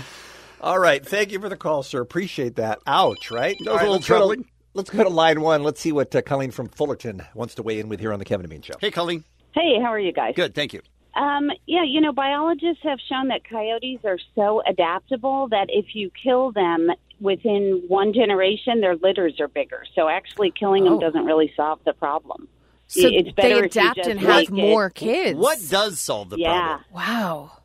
What does solve the problem? Making the environment not hospitable to them. Keep their dogs and cats inside. Keep their food inside. That kind of thing. Yeah, you do that, though, and it's not enough. Yeah, I mean, but truthfully, it's not they're enough. That's why they survive. They're everywhere. They're in Manhattan. They are I mean, everywhere. they're really survivable. They're like large, cockroaches. Yes, they They're are. just really adaptable. Yes, they are. But, I mean, I think you can keep your dogs inside or go outside with your dogs, right? Right. That's what happens 99% of the time, and my dog is still alive because of that. Right. Thank you for the call, Colleen. We appreciate it. All right. Please put Scott. Coyote. Hey, Scott. Hey, how's it going? Good, thank you. Your advice for Kevin's neighbors. Question. Yes. We were talking about rodents. I'm sorry, your phone's cutting in and out. We were talking about what? Rodents? Rodents, yes. Yeah. So what is a 3-pound dog? Yeah. I mean, I'm sorry to say, but I would say a 3-pound dog is the rodent. I mean, I don't feel like that's true because it's an actual dog, not a feel rodent. like Scott has a good point. Is suggesting you upgrade your pet. Is Get what a he real said. dog, Kevin. It's the Kevin and Bean Show. K-Rock. And right now, now it's time. And right now, great news. Yeah, you clipped him at the end there, Clipped Kevin. him? Yeah. All right. And right now it's time for, again, wait, okay, right? Great news. There it was. If you want to finish. I didn't expect it to work. Well, maybe you should. Hit it, Steve. When you wake up, all you hear is bad news. So bad it makes you want to hit the snooze. Kevin and Bean can make that go away. It's time for great news today. Great news! All right, Kevin, warm and fuzzy. What do you got? I got, maybe you've seen the story of Maurice Anderson on the Red Line train in Chicago last week. He was headed home from downtown and was seated next to an older homeless man. Mm-hmm. And he said, I looked down and his shoes were off. One of his socks was bleeding through. Jessica Biel was another woman on the train, and she was watching this. She was sitting near them, and she saw Maurice ask the man about his feet, only wearing a pair of snowy boots, and he took them right off of his feet and gave them to the homeless guy. Oh, wow. He said, what size are you? And the homeless guy said 12, and he said, me too. Here's my new pair of boots. Wow. And this is what I think is really cool, is that Jessica Biel snapped some pictures of it and posted it on Facebook. And I think that was maybe, not to be too preachy, but maybe that was even the more important act, was to show this great act of kindness and let other people know that it happened, because the way society is right now, it just seems like everything is such a bummer. And to get the good word out there, which is one of the reasons that we do great news, it sort of restores your faith in humanity. And this is what she had to say. This is not what you see on the train every day. It was amazing. I think that's really what resonated for me, is that it was really a just like selfless and quiet act. Like there was no fanfare to it. It just happened. Belle decided to share the story on Facebook because, as she wrote in her post, during a time when hate and apathy are rampant, quiet compassion appears without warning. So I thought that was really an amazing story. Yeah. I like it. And the guy who offered his shoes up was probably thinking, I am fortunate enough to have other shoes at home. This guy doesn't. Yep. So why should he have none and I have more than one? That's a very cool story. Yeah. I like this one, too. This one comes out of Turkey. The capital of Turkey is Ankara, I think is how you pronounce it. Garbage collectors there have made the news because, and I have no idea how this started or how the word spread throughout the garbage collecting community, but they started picking out of the trash books that people had thrown away, saved them up, and built a public library out of books that were being thrown in the trash. Isn't that a bizarre story? Wow. Huh. Sanitation workers started collecting discarded books for months. They gathered the books. As word of the collection then spread, residents started donating books directly. Initially, the books were only for employees and their families to borrow, people who worked for the sanitation department. But as the collection grew bigger and bigger and bigger and interest spread throughout the community, they opened it as a public library. They now have over 6,000 books in the library, including a popular kids section with comic books, an entire section of science books. They have books in English and in French. They put it in a previously vacant brick factory that the sanitation department owned, and they loan out books to the community. In fact, they have so many books now because as word spread, as I said, people started donating them, that now the library is loaning out these books that previously were going to be thrown away to schools, educational programs, and even to prisons. So that is a wonderful, wonderful story, I think, about somebody looking at something and going, hey, somebody else might enjoy that, and I think we can figure out a way to help them do that. And that's my great news. Try it again. Great news. I mean. What do I have to do? All right. My story has to do with, when your kid goes off to college first time, the house is so empty. It's pretty much a real bummer, right? So then they come back for their Christmas break. Mm-hmm. The house is alive again. Everything's great. Sometimes them leaving after that is worse when they originally left because you've got the holidays, you've got all those new memories that you just made. Well, this woman found that to be very true. Her name is Cheryl Gottlieb Boxer, and she posted this on Facebook. Today, we dropped our son off at the train station to return to college for the spring semester of his freshman year. I returned home and found the house too quiet. I miss his chatter, his guitar music, his video games. Every corner of the house felt barren in his absence. And so she flew there and got an apartment right next door? No, even better. And then I started finding the notes everywhere. He left me little notes in the places he knows I'll find him. Have a nice bath on the corner of the bathtub. You look beautiful in the medicine cabinet. Wonderful little notes in the coffee machine, like have a great cup of coffee, which is so delightful and lovely. And she shares this on her Facebook and said that she's been finding all the notes. It makes her so happy, and she keeps finding more. Each note I find, I'm afraid is the last, but then I find another.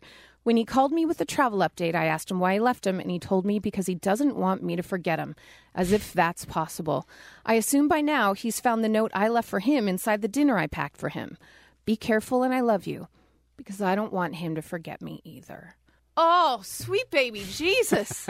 So this is a story about her kid littering her apartment? That's what we're talking about? No, it's just leaving about trash everywhere? A kid realizing as he's off to college, you know what?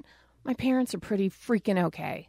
And sometimes it takes that distance to realize how much your parents mean to you, and I think that's beautiful. That's very sweet. Very weird that he called his mother beautiful, by the way. What? Oh, my God. That's my great news. The Kevin and Bean Show on K-Rock. KROQ.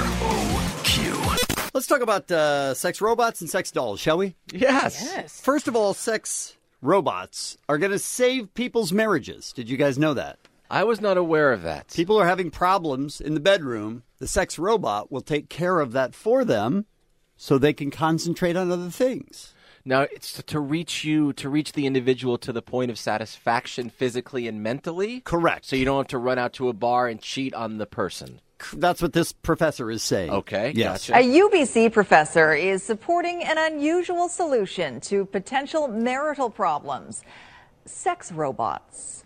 In her contribution to a new book, Professor Marina Adshade says bringing high-tech sex androids into the bedroom could complement a relationship as opposed to replacing a human partner. What? Says separating sex from marriage could actually take the pressure off some modern relationships. What?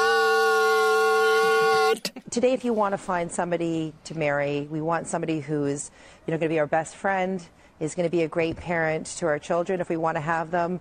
Somebody we have this great sexual relationship with, that's actually a tall order. And it's hard to find somebody who satisfies all of those things. Look, sometimes people can be bad at sex. What are you going to do? Well, oh, sorry. Go ahead. Oh, I'm just saying, if your wife's not into the Cleveland Steamer, then I can kind of see, you know what I mean? So I can see it for that reason, you know what I mean? Robot ain't complaining. Yeah, that's true. To me, having access to sex robots takes one of those things out of the equation, right? Which should make it not only easier to find the other things, but actually maybe find somebody who's better at the other things, because you're not having to compromise on finding somebody that you have sexual compatibility with.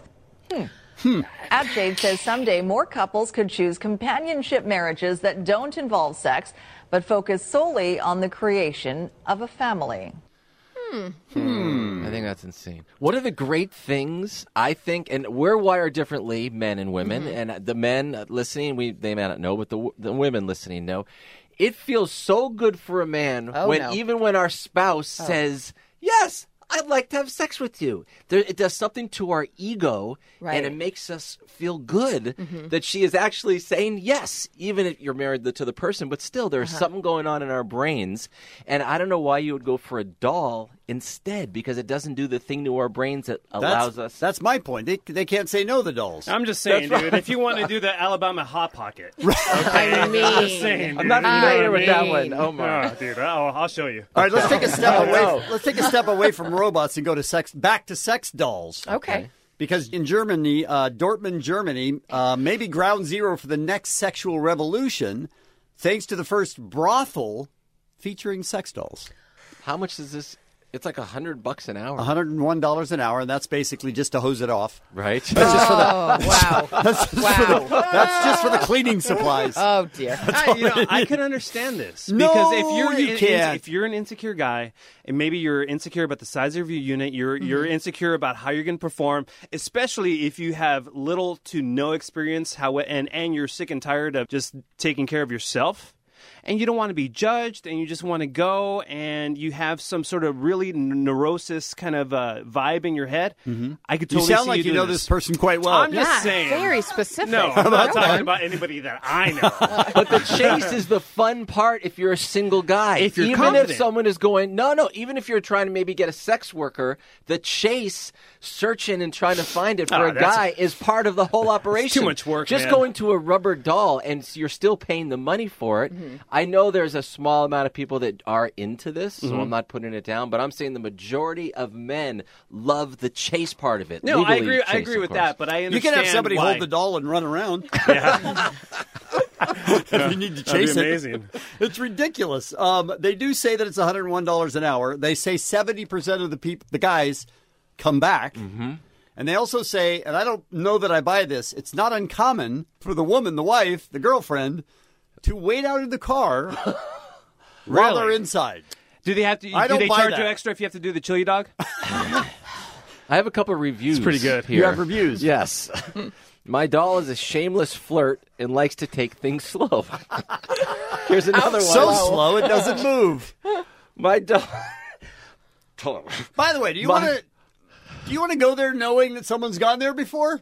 No, if they switch it out, it's all good. No. I'm sure they have detachable parts. You know what I mean? Wow. It's a quick turnaround, dude. Time is money. I feel like you go in and it just smells like bleach, and it's just ugh. My doll is great for watching TV or romp around the pad. Okay, that's just sad. If that's your company while you watch TV, that's sad. Her boobs are amazing, and she is a tease, but I also admire her other features. Oh, like her personality. Oh, that's sweet that he admires her personality. It's very nice. Yeah, kissable lips as well. What about, did they let you do the Mexican pancake? That's a good time. I mean, I assume sex dolls would be down for everything. Oh, dude, I'm in. I mean, it's Oh, wait. Did I say that out loud? You did say that out loud. Yeah, it's hard to imagine. Gentlemen, I don't mind telling you, I've never heard a bigger crock of bull crap in my life. It's the Kevin and Bean Show, the world-famous K-Rock. I saw the press release from Sonic Drive-In that they were unveiling nationwide their new pickle juice slush. Are those words you want to hear together? No. Not for me. Look, I don't... Kevin, you're not a pickle fan, right? Yeah, I'd rather die. All right. How about you, Allie? I like a pickle. I do, too. I like a pickle on like on a veggie burger or something like that. Mm-hmm. I mean, I don't drink pickle juice or eat pickles out of the jar or anything like that. Well, what if the slushy tasted exactly like a pickle? You guys I don't need it. You guys like a pickle, so why I not? like pickles on like a Subway sandwich or something. Oh, as an addition? Not just as a main course. No. I see. The bright green limited time drink will be joined by 3 new summertime flavors, the fast food chain announced. Sonic's guests are game to try adventurous and fun flavors, so we've made it our mission to deliver the best of both worlds, blah, blah, blah, blah, blah. So we were talking about this, and we're thinking this is not something we need to try, but maybe we could send mugs, and then we realized there's no Sonic near us. And that's when Rachel comes in, Kevin and Bean listener, who said she lives near a Sonic. She'd be happy to try it out for us. Hey, Rachel. Hi, you guys. You were very kind to weigh in on Twitter yesterday about our pickle discussion. Now, before we hear about your trip across the street to the Sonic, where were you and your boyfriend on pickles? What was your relationship with pickles prior to this? We both really love pickles. I feel fine about pickle juice. I wouldn't drink it to quench my thirst, but Right. I don't know, I really like pickles. Okay, so you both feel that way. All right. So you went last night or today, or when did you go? I went last night when I Okay. got home from work. Mm-hmm. And they're selling the pickle juice slush. Yes, And you said those words. I'd like a pickle juice slushy. I did. Out loud. Okay. I did. Okay. Yeah. Did they say, you're the first person to ask for that? I know. I thought, I hope it's not sold out, but then I figured that probably wouldn't happen. Probably I not. might actually be the first one. So just so I understand the transaction, you handed over hard-earned American money, and they pushed to you from their side of the counter something called a pickle juice slush. And I got it 50% off because I went after 8 o'clock. Who knew that was a deal? Yes. And what's the slush go for, Rachel? Well, half off it was about $2.89, I think. Holy Wow, crap. so this it's is over like $5? It's a $5 For slush. ice? That's incredible. Yes. Wow. And what did your boyfriend get? He got the tiger blood slush. The tiger blood slush. Yes. How We many had tigers no do they have to idea kill what for that? Yeah, what does that mean? What is the tiger blood? I don't really know, but Okay. it tasted kind of like cherry-ish, citrusy. Okay. Like if you were to bite into a tiger. So everybody knows that. Right. So Tiger's Blood, Blue Hawaiian, Bahama Mama, and the Pickle Juice Slush. Those are the 4 new flavors at Sonic. All right, are we ready for Rachel's big reveal? I mean, I feel like we are. Ready for the review? So how was the Pickle Juice Slush? It might have been one of the most disgusting things I've ever had in my life. And you love pickles. Someone who loves pickles. Yeah. I was hoping for maybe something more like subtly pickle flavor. I don't know. I was hoping for the best, that it would maybe be okay, but it was disgusting. What a weird thought that yesterday during the day you were trying to guess what this was going to taste like. Will it be tangy? Will it be? That's weird. I hope it's really a light taste. Was it super salty? Yes. Oh. It was very sour and very salty. Oh no. Like I felt thirsty afterwards. Yeah. Maybe that's their plan. You order that, then you're like, God damn it, I need the tiger's blood. Right. And then they sell you too. Maybe. Did you try the tiger's Maybe. blood as well? Yes, that was very good. Oh. Huh. How much of the pickle slush did you drink, Rachel? Like not even an eighth of it. Wow. That's a pretty bad attitude about the pickle slush. That's a big really waste of bad. big waste of $2.50, I'll tell you. Yeah, I know. That was half And price, too. I tried putting some whiskey in it, hoping that maybe. Like, Oh, doing good a idea. pickle I like the way you thing. think. Right. I'm supporting Yeah. all of this. But it somehow made it even like more bitter and more salty. It's like the Oh, my alcohol gosh. got rid of like any sweetness out of it. You couldn't even taste the alcohol. It was just even worse. Wow. This is a colossal disaster, you guys. It was By the really way, bad. according to Food and Wine magazine, they reveal that Sonic will also let customers add a squirt of pickle syrup to any item on the menu. They're really doubling down on this pickle thing, Do aren't you they? want pickle syrup on stuff? No. Ew. Yes, indeed, Rachel. Exactly. All right. So I'm going to put you down as a no then on Pickle Slush. Yes, absolutely. Hard pass. You may like it if you really, really, really love pickle juice, but I don't know. It was disgusting. Okay. All right, ladies and gentlemen, there's your review right there. Right? Thank you, Rachel. We appreciate you listening. Thanks for working for the Kevin and Bean Show. Yes, you're welcome. It's Kevin and Bean. K-Rock. KROQ. I saw this next story on the news over the weekend, and I am still not sure I believe it, Kevin. This guy that won the 2018 New Orleans Oyster Festival? Yeah, I saw it right after it happened. I saw it on my local news, and when they said some of the things they said about this competitor, I thought none of this makes sense. This dude is a ringer, that he paid somebody off, but then I thought, well, he did it in front of all these spectators, so it had to at least look legitimate. Let's hear the story and figure it out. At Oysterfest, most folks can only eat about 1 dozen oysters all by themselves. But there are the brave few who are about to chow down on dozens and dozens and dozens and dozens of oysters, all for Acme's Oyster Eating World Championship. Props on the rock music underneath, huh? Is that terrible? Does this guy have a speech impediment or something? What's happening? I'm not positive. This guy's on TV? Yeah. Getting all the shells off that might have fallen on during transportation. Make sure they don't choke on anything. No choking here. It's all about the slurping. Is that a sentence we need? Ever? Please tell me we're still talking about oysters. Yes, we are. And in this oyster slurping competition, these fierce competitors have the need for speed. 3, 2, 1, stop eating! Stop eating! And this year's champion is Darren Breeden, a rookie from Virginia. 40 dozen. You were fast. You were just chowing down. What was your technique? Just slurp them down, that's all. There really is no technique. Just scoops. 480 oysters, you guys. Don't they say elsewhere in the story that the winner of the New Orleans Oyster Festival had never competed in an eating competition before? Correct. And had never had oysters before? Correct. They said both of those things. Don't believe it. Really? Don't believe Why? it. Because who decides the first time they ever eat an oyster is going to be in front of a huge crowd? You don't even know if you like oysters. In front of a huge crowd in an eating competition. Have you ever been to New Orleans? I'm in New Orleans right now. Because why do you ask? Because there's a lot of alcohol in New Orleans. Well, okay. And that might change minds a bit. You know what? I had never shaved my head before, but you and I were on Bourbon Street, and somehow it seemed like a good idea at the time. That's what happens. Well, the topic on the table here on the Kevin and Bean Show is what kind of record have you held? For instance, David King of Mexico. I can't get over how many times you've been in the Guinness Book of World Records for breaking the TV watching record. Well, that's 0, but in my mind and my heart, I have 2 records. Here's what happened.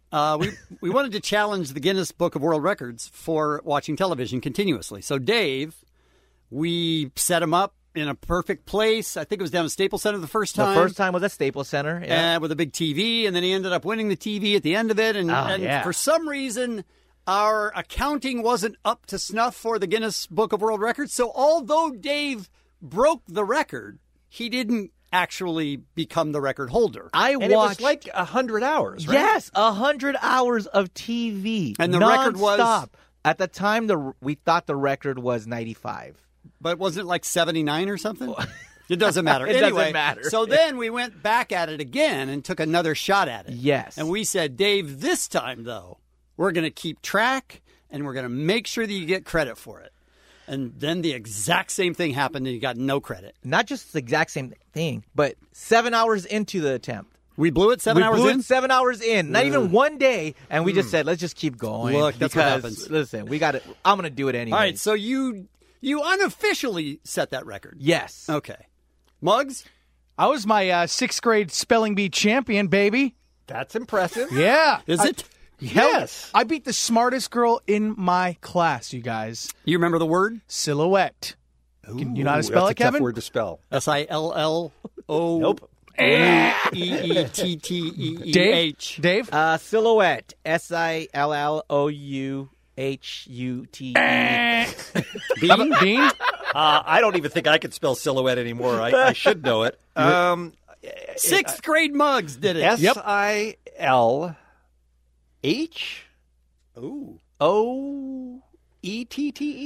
You missed one letter, Bean. See? Wow. What is it, Muggs? SILHOOETTE. H-O-U-E-T-T-E. Yes, there you go. Hey, I was There actually you go. close. Silhouette. Look at you saying the word again. So sixth grade spelling champion. Yep. And then you guys remember a long time ago, my start on the Kevin and Bean show, all my attempts at these food eating world records all failed miserably, but I want to let you guys know that I did put up a valiant attempt. With Easter Peeps. I ate 55 Easter Peeps and proceeded to pass out on the studio floor from a sugar coma. Right, but wasn't the record like 1,000? I mean, you were never close.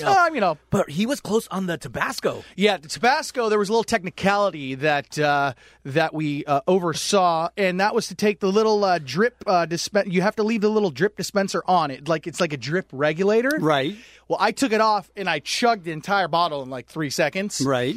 Still didn't beat it. Proceeded to reverse in the No bathroom. reversals. Yep. No I proceeded to reversals. reverse in the Not a person. And then my chicken nugget challenge, I think it was like 100 and, I don't know, like 5 minutes. I ate 10. That's true. All right, so let's take one phone call. Okay. Rocky, hi. What record did you have? I graduated with the most detention hours. The most detention hours. Come on.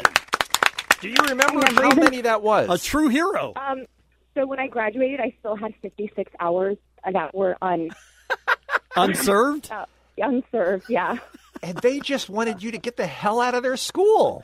They did. And What, so I can, what did you do? What did you get most of detention for? Talking too much? Being late? What was it?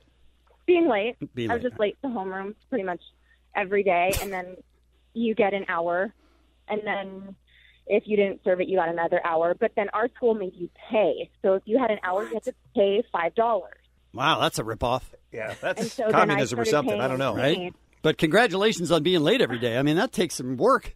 You're living my life now. Yeah. Having to be citizen of the day. All right, listen, please hold on. We actually have Chris on the line, who we're going to get to, who had a world record, by the way, which I'm very excited about. We have Andre, who you'll love, Ryan, who's a dumbass. I can't wait to talk to him. You held, at one time or now, a record. That's what we're talking about here. It's time to brag about your achievements. We'll be right back on K-Rock. Kevin and Bean on K-Rock, KROQ. Darren Breeden is his name. He is the 2018 New Orleans Oyster Festival champion. He ate 40 dozen oysters in 8 minutes over the weekend to take home the crown. And he has nothing to brag about compared to our listeners, Kevin. Listen to this. We're talking about world records, or records that you've held. From the 323 for the city of Santa Clarita, I won a pancake eating contest. I ate 20 in one sitting. That's one of our listeners. Wow. Congratulations. From the 562, at 7 years old, I was the fastest player in my accordion class. I definitely peaked dead. But still, they can never take that away from you, no matter what else happens in your life. No one would want to. How about this, Kevin? This is Nick in the 949. I was the only kid in elementary school who could beat Mike Tyson in the Nintendo game, Mike Tyson's Punch-Out. That's pretty impressive. That's not bad. All right, let's take some calls. What record did you hold? I promised you Chris in L.A., line 5. Chris held an actual world record, it sounds like, for reals. Hey, Chris. Hey, good morning, everybody. How are you? Very good, thank you. What record did you hold? So I was the top global rated player in a video game, a computer game called StarCraft, about 15 years ago, and subsequently have been the top-rated gamer in about 3 different titles. So I'm a global American video game championship. Now, that's very impressive. First of all, congratulations. Why aren't you one of these dudes making thousands and thousands and thousands of dollars playing on Twitch? Or are you? I'm too old, man. I aged out about 10 years ago, but I actually run an esports company now, so I'm calling representing the esports industry this morning. Look at that. Good for you. That's very cool, man. There's a guy who took his passion and turned it into something. Very impressive. Thank you for the call, Chris. Appreciate that. All right, let's try Ryan in Buena Park. He's the one that I said was a dummy. Let's see if you agree. Hey, Ryan. Bean, I agree. You are correct. Oh, okay. An entertaining dummy. So Ryan agrees. An entertaining dummy, though. Go ahead. Well, yeah. So I don't know how many people you know that can break bottles on their head, but I found really quickly that people think it's like an anomaly. You broke bottles on your own head? Yeah, it's really easy if you have a hard head. But doesn't it, A, hurt, and B, couldn't you be seriously injured by glass cutting through your skull? I wouldn't do it seriously. Yeah, it doesn't hurt because, like I said, I got a hard, dumb head. But too, I kind of developed a knack where you don't really cut yourself. Although there was like a piece of glass stuck in my forehead for about a decade. So there was that. Except for that. Minor downside. How many bottles have you broken over your head? Oh, that's uncountable. There's the thing. You have a backyard party or, 200 people and someone catches wind. You can break bottles in your head. And then it's like, all of a sudden, here, I got to do it now. All of a sudden, you're the hero. Yeah, and just I'm responsible. I get a trash can, so, all the glass falls in it, and I'll just throw it all over the floor. But then you get down, he's like, that's easy. I could do that. I'm like, all right, well, let's go 1 for 1 then. I just broke one. You do it. And Ryan, don't ever stop being you, my friend. Don't ever stop being you. Thank you for the call. All right, we got to get to some of these because these are great. Let's go to Alex, line 6, please. Alex is in HB. Alex, what record did you hold? Well, this is a little pathetic, but it was a fun job with great people. I was a waiter at a Hilton in New Jersey, working my way through college. Right. Think weddings and bar mitzvahs all weekend long, black polyester tuxedo. And before all the weddings, and we'd have to set the tables, I held the completely unofficial record for carrying the most full water glasses to the tables. USA! USA! So on a tray full of full water glasses, how many could you carry at one time as a waiter? I could carry 9. That's it? Oh, I thought it was going to be more That's very unimpressive. I thought you were going to say like 27. Is that a lot? It's a lot. Listen, I'm not the St. Pauli girl, but that's the best I could do. Hey, Alex, next time anybody could do. Next time, inflate that number when you tell the story. Seriously, because no one could tell. All right, let's talk to Scott, Newport Beach, line 7, up next on the Kevin and Bean Show. I don't think I like this one at all. Hey, Scott. In college, I was at a seafood party, and I ate 87 live goldfish. Ooh. Dude, that's no. That's no. What does that mean? That's just no. 0 consequences, just a record. A lot of consequences for the goldfish. Thank you for the call. One more. This is going to be your hero, Kevin. Let's go to Newport Beach again. Say hi to Heather. She's on line 3. Hey, Heather. When my son was in 3rd grade, he told me he wanted to hold a world record. So I said, well, what are you good at? And he said, armpit farts. Okay. So we went ahead and we did some research, and we found the record online. And this was when he was in 3rd grade. He's now in 10th grade, and he's still the world record holder for most armpit farts. What? In 30 seconds. He still holds the record? He still holds the record, 114. We got to see a video of that. I'm sorry. Right? You got. Please have him send it in. It is online. I can send you guys a link. It's Please online. do. It's a site called Record Setter, and Tiny Hayden doing his armpit farts, and now he's almost 17, and he still holds the record. All right. Well, we're looking forward to him being our governor. Thanks for the call, Mom. It's the Kevin and Bean Show, the world famous K-Rock. This episode is brought to you by Progressive Insurance. Whether you love true crime or comedy, celebrity interviews or news, you call the shots on what's in your podcast queue. And guess what? Now you can call them on your auto insurance too with the Name Your Price tool from Progressive. It works just the way it sounds. You tell Progressive how much you want to pay for car insurance, and they'll show you coverage options that fit your budget. Get your quote today at Progressive.com to join the over 28 million drivers who trust Progressive. Progressive Casualty Insurance Company and Affiliates. Price and coverage match limited by state law.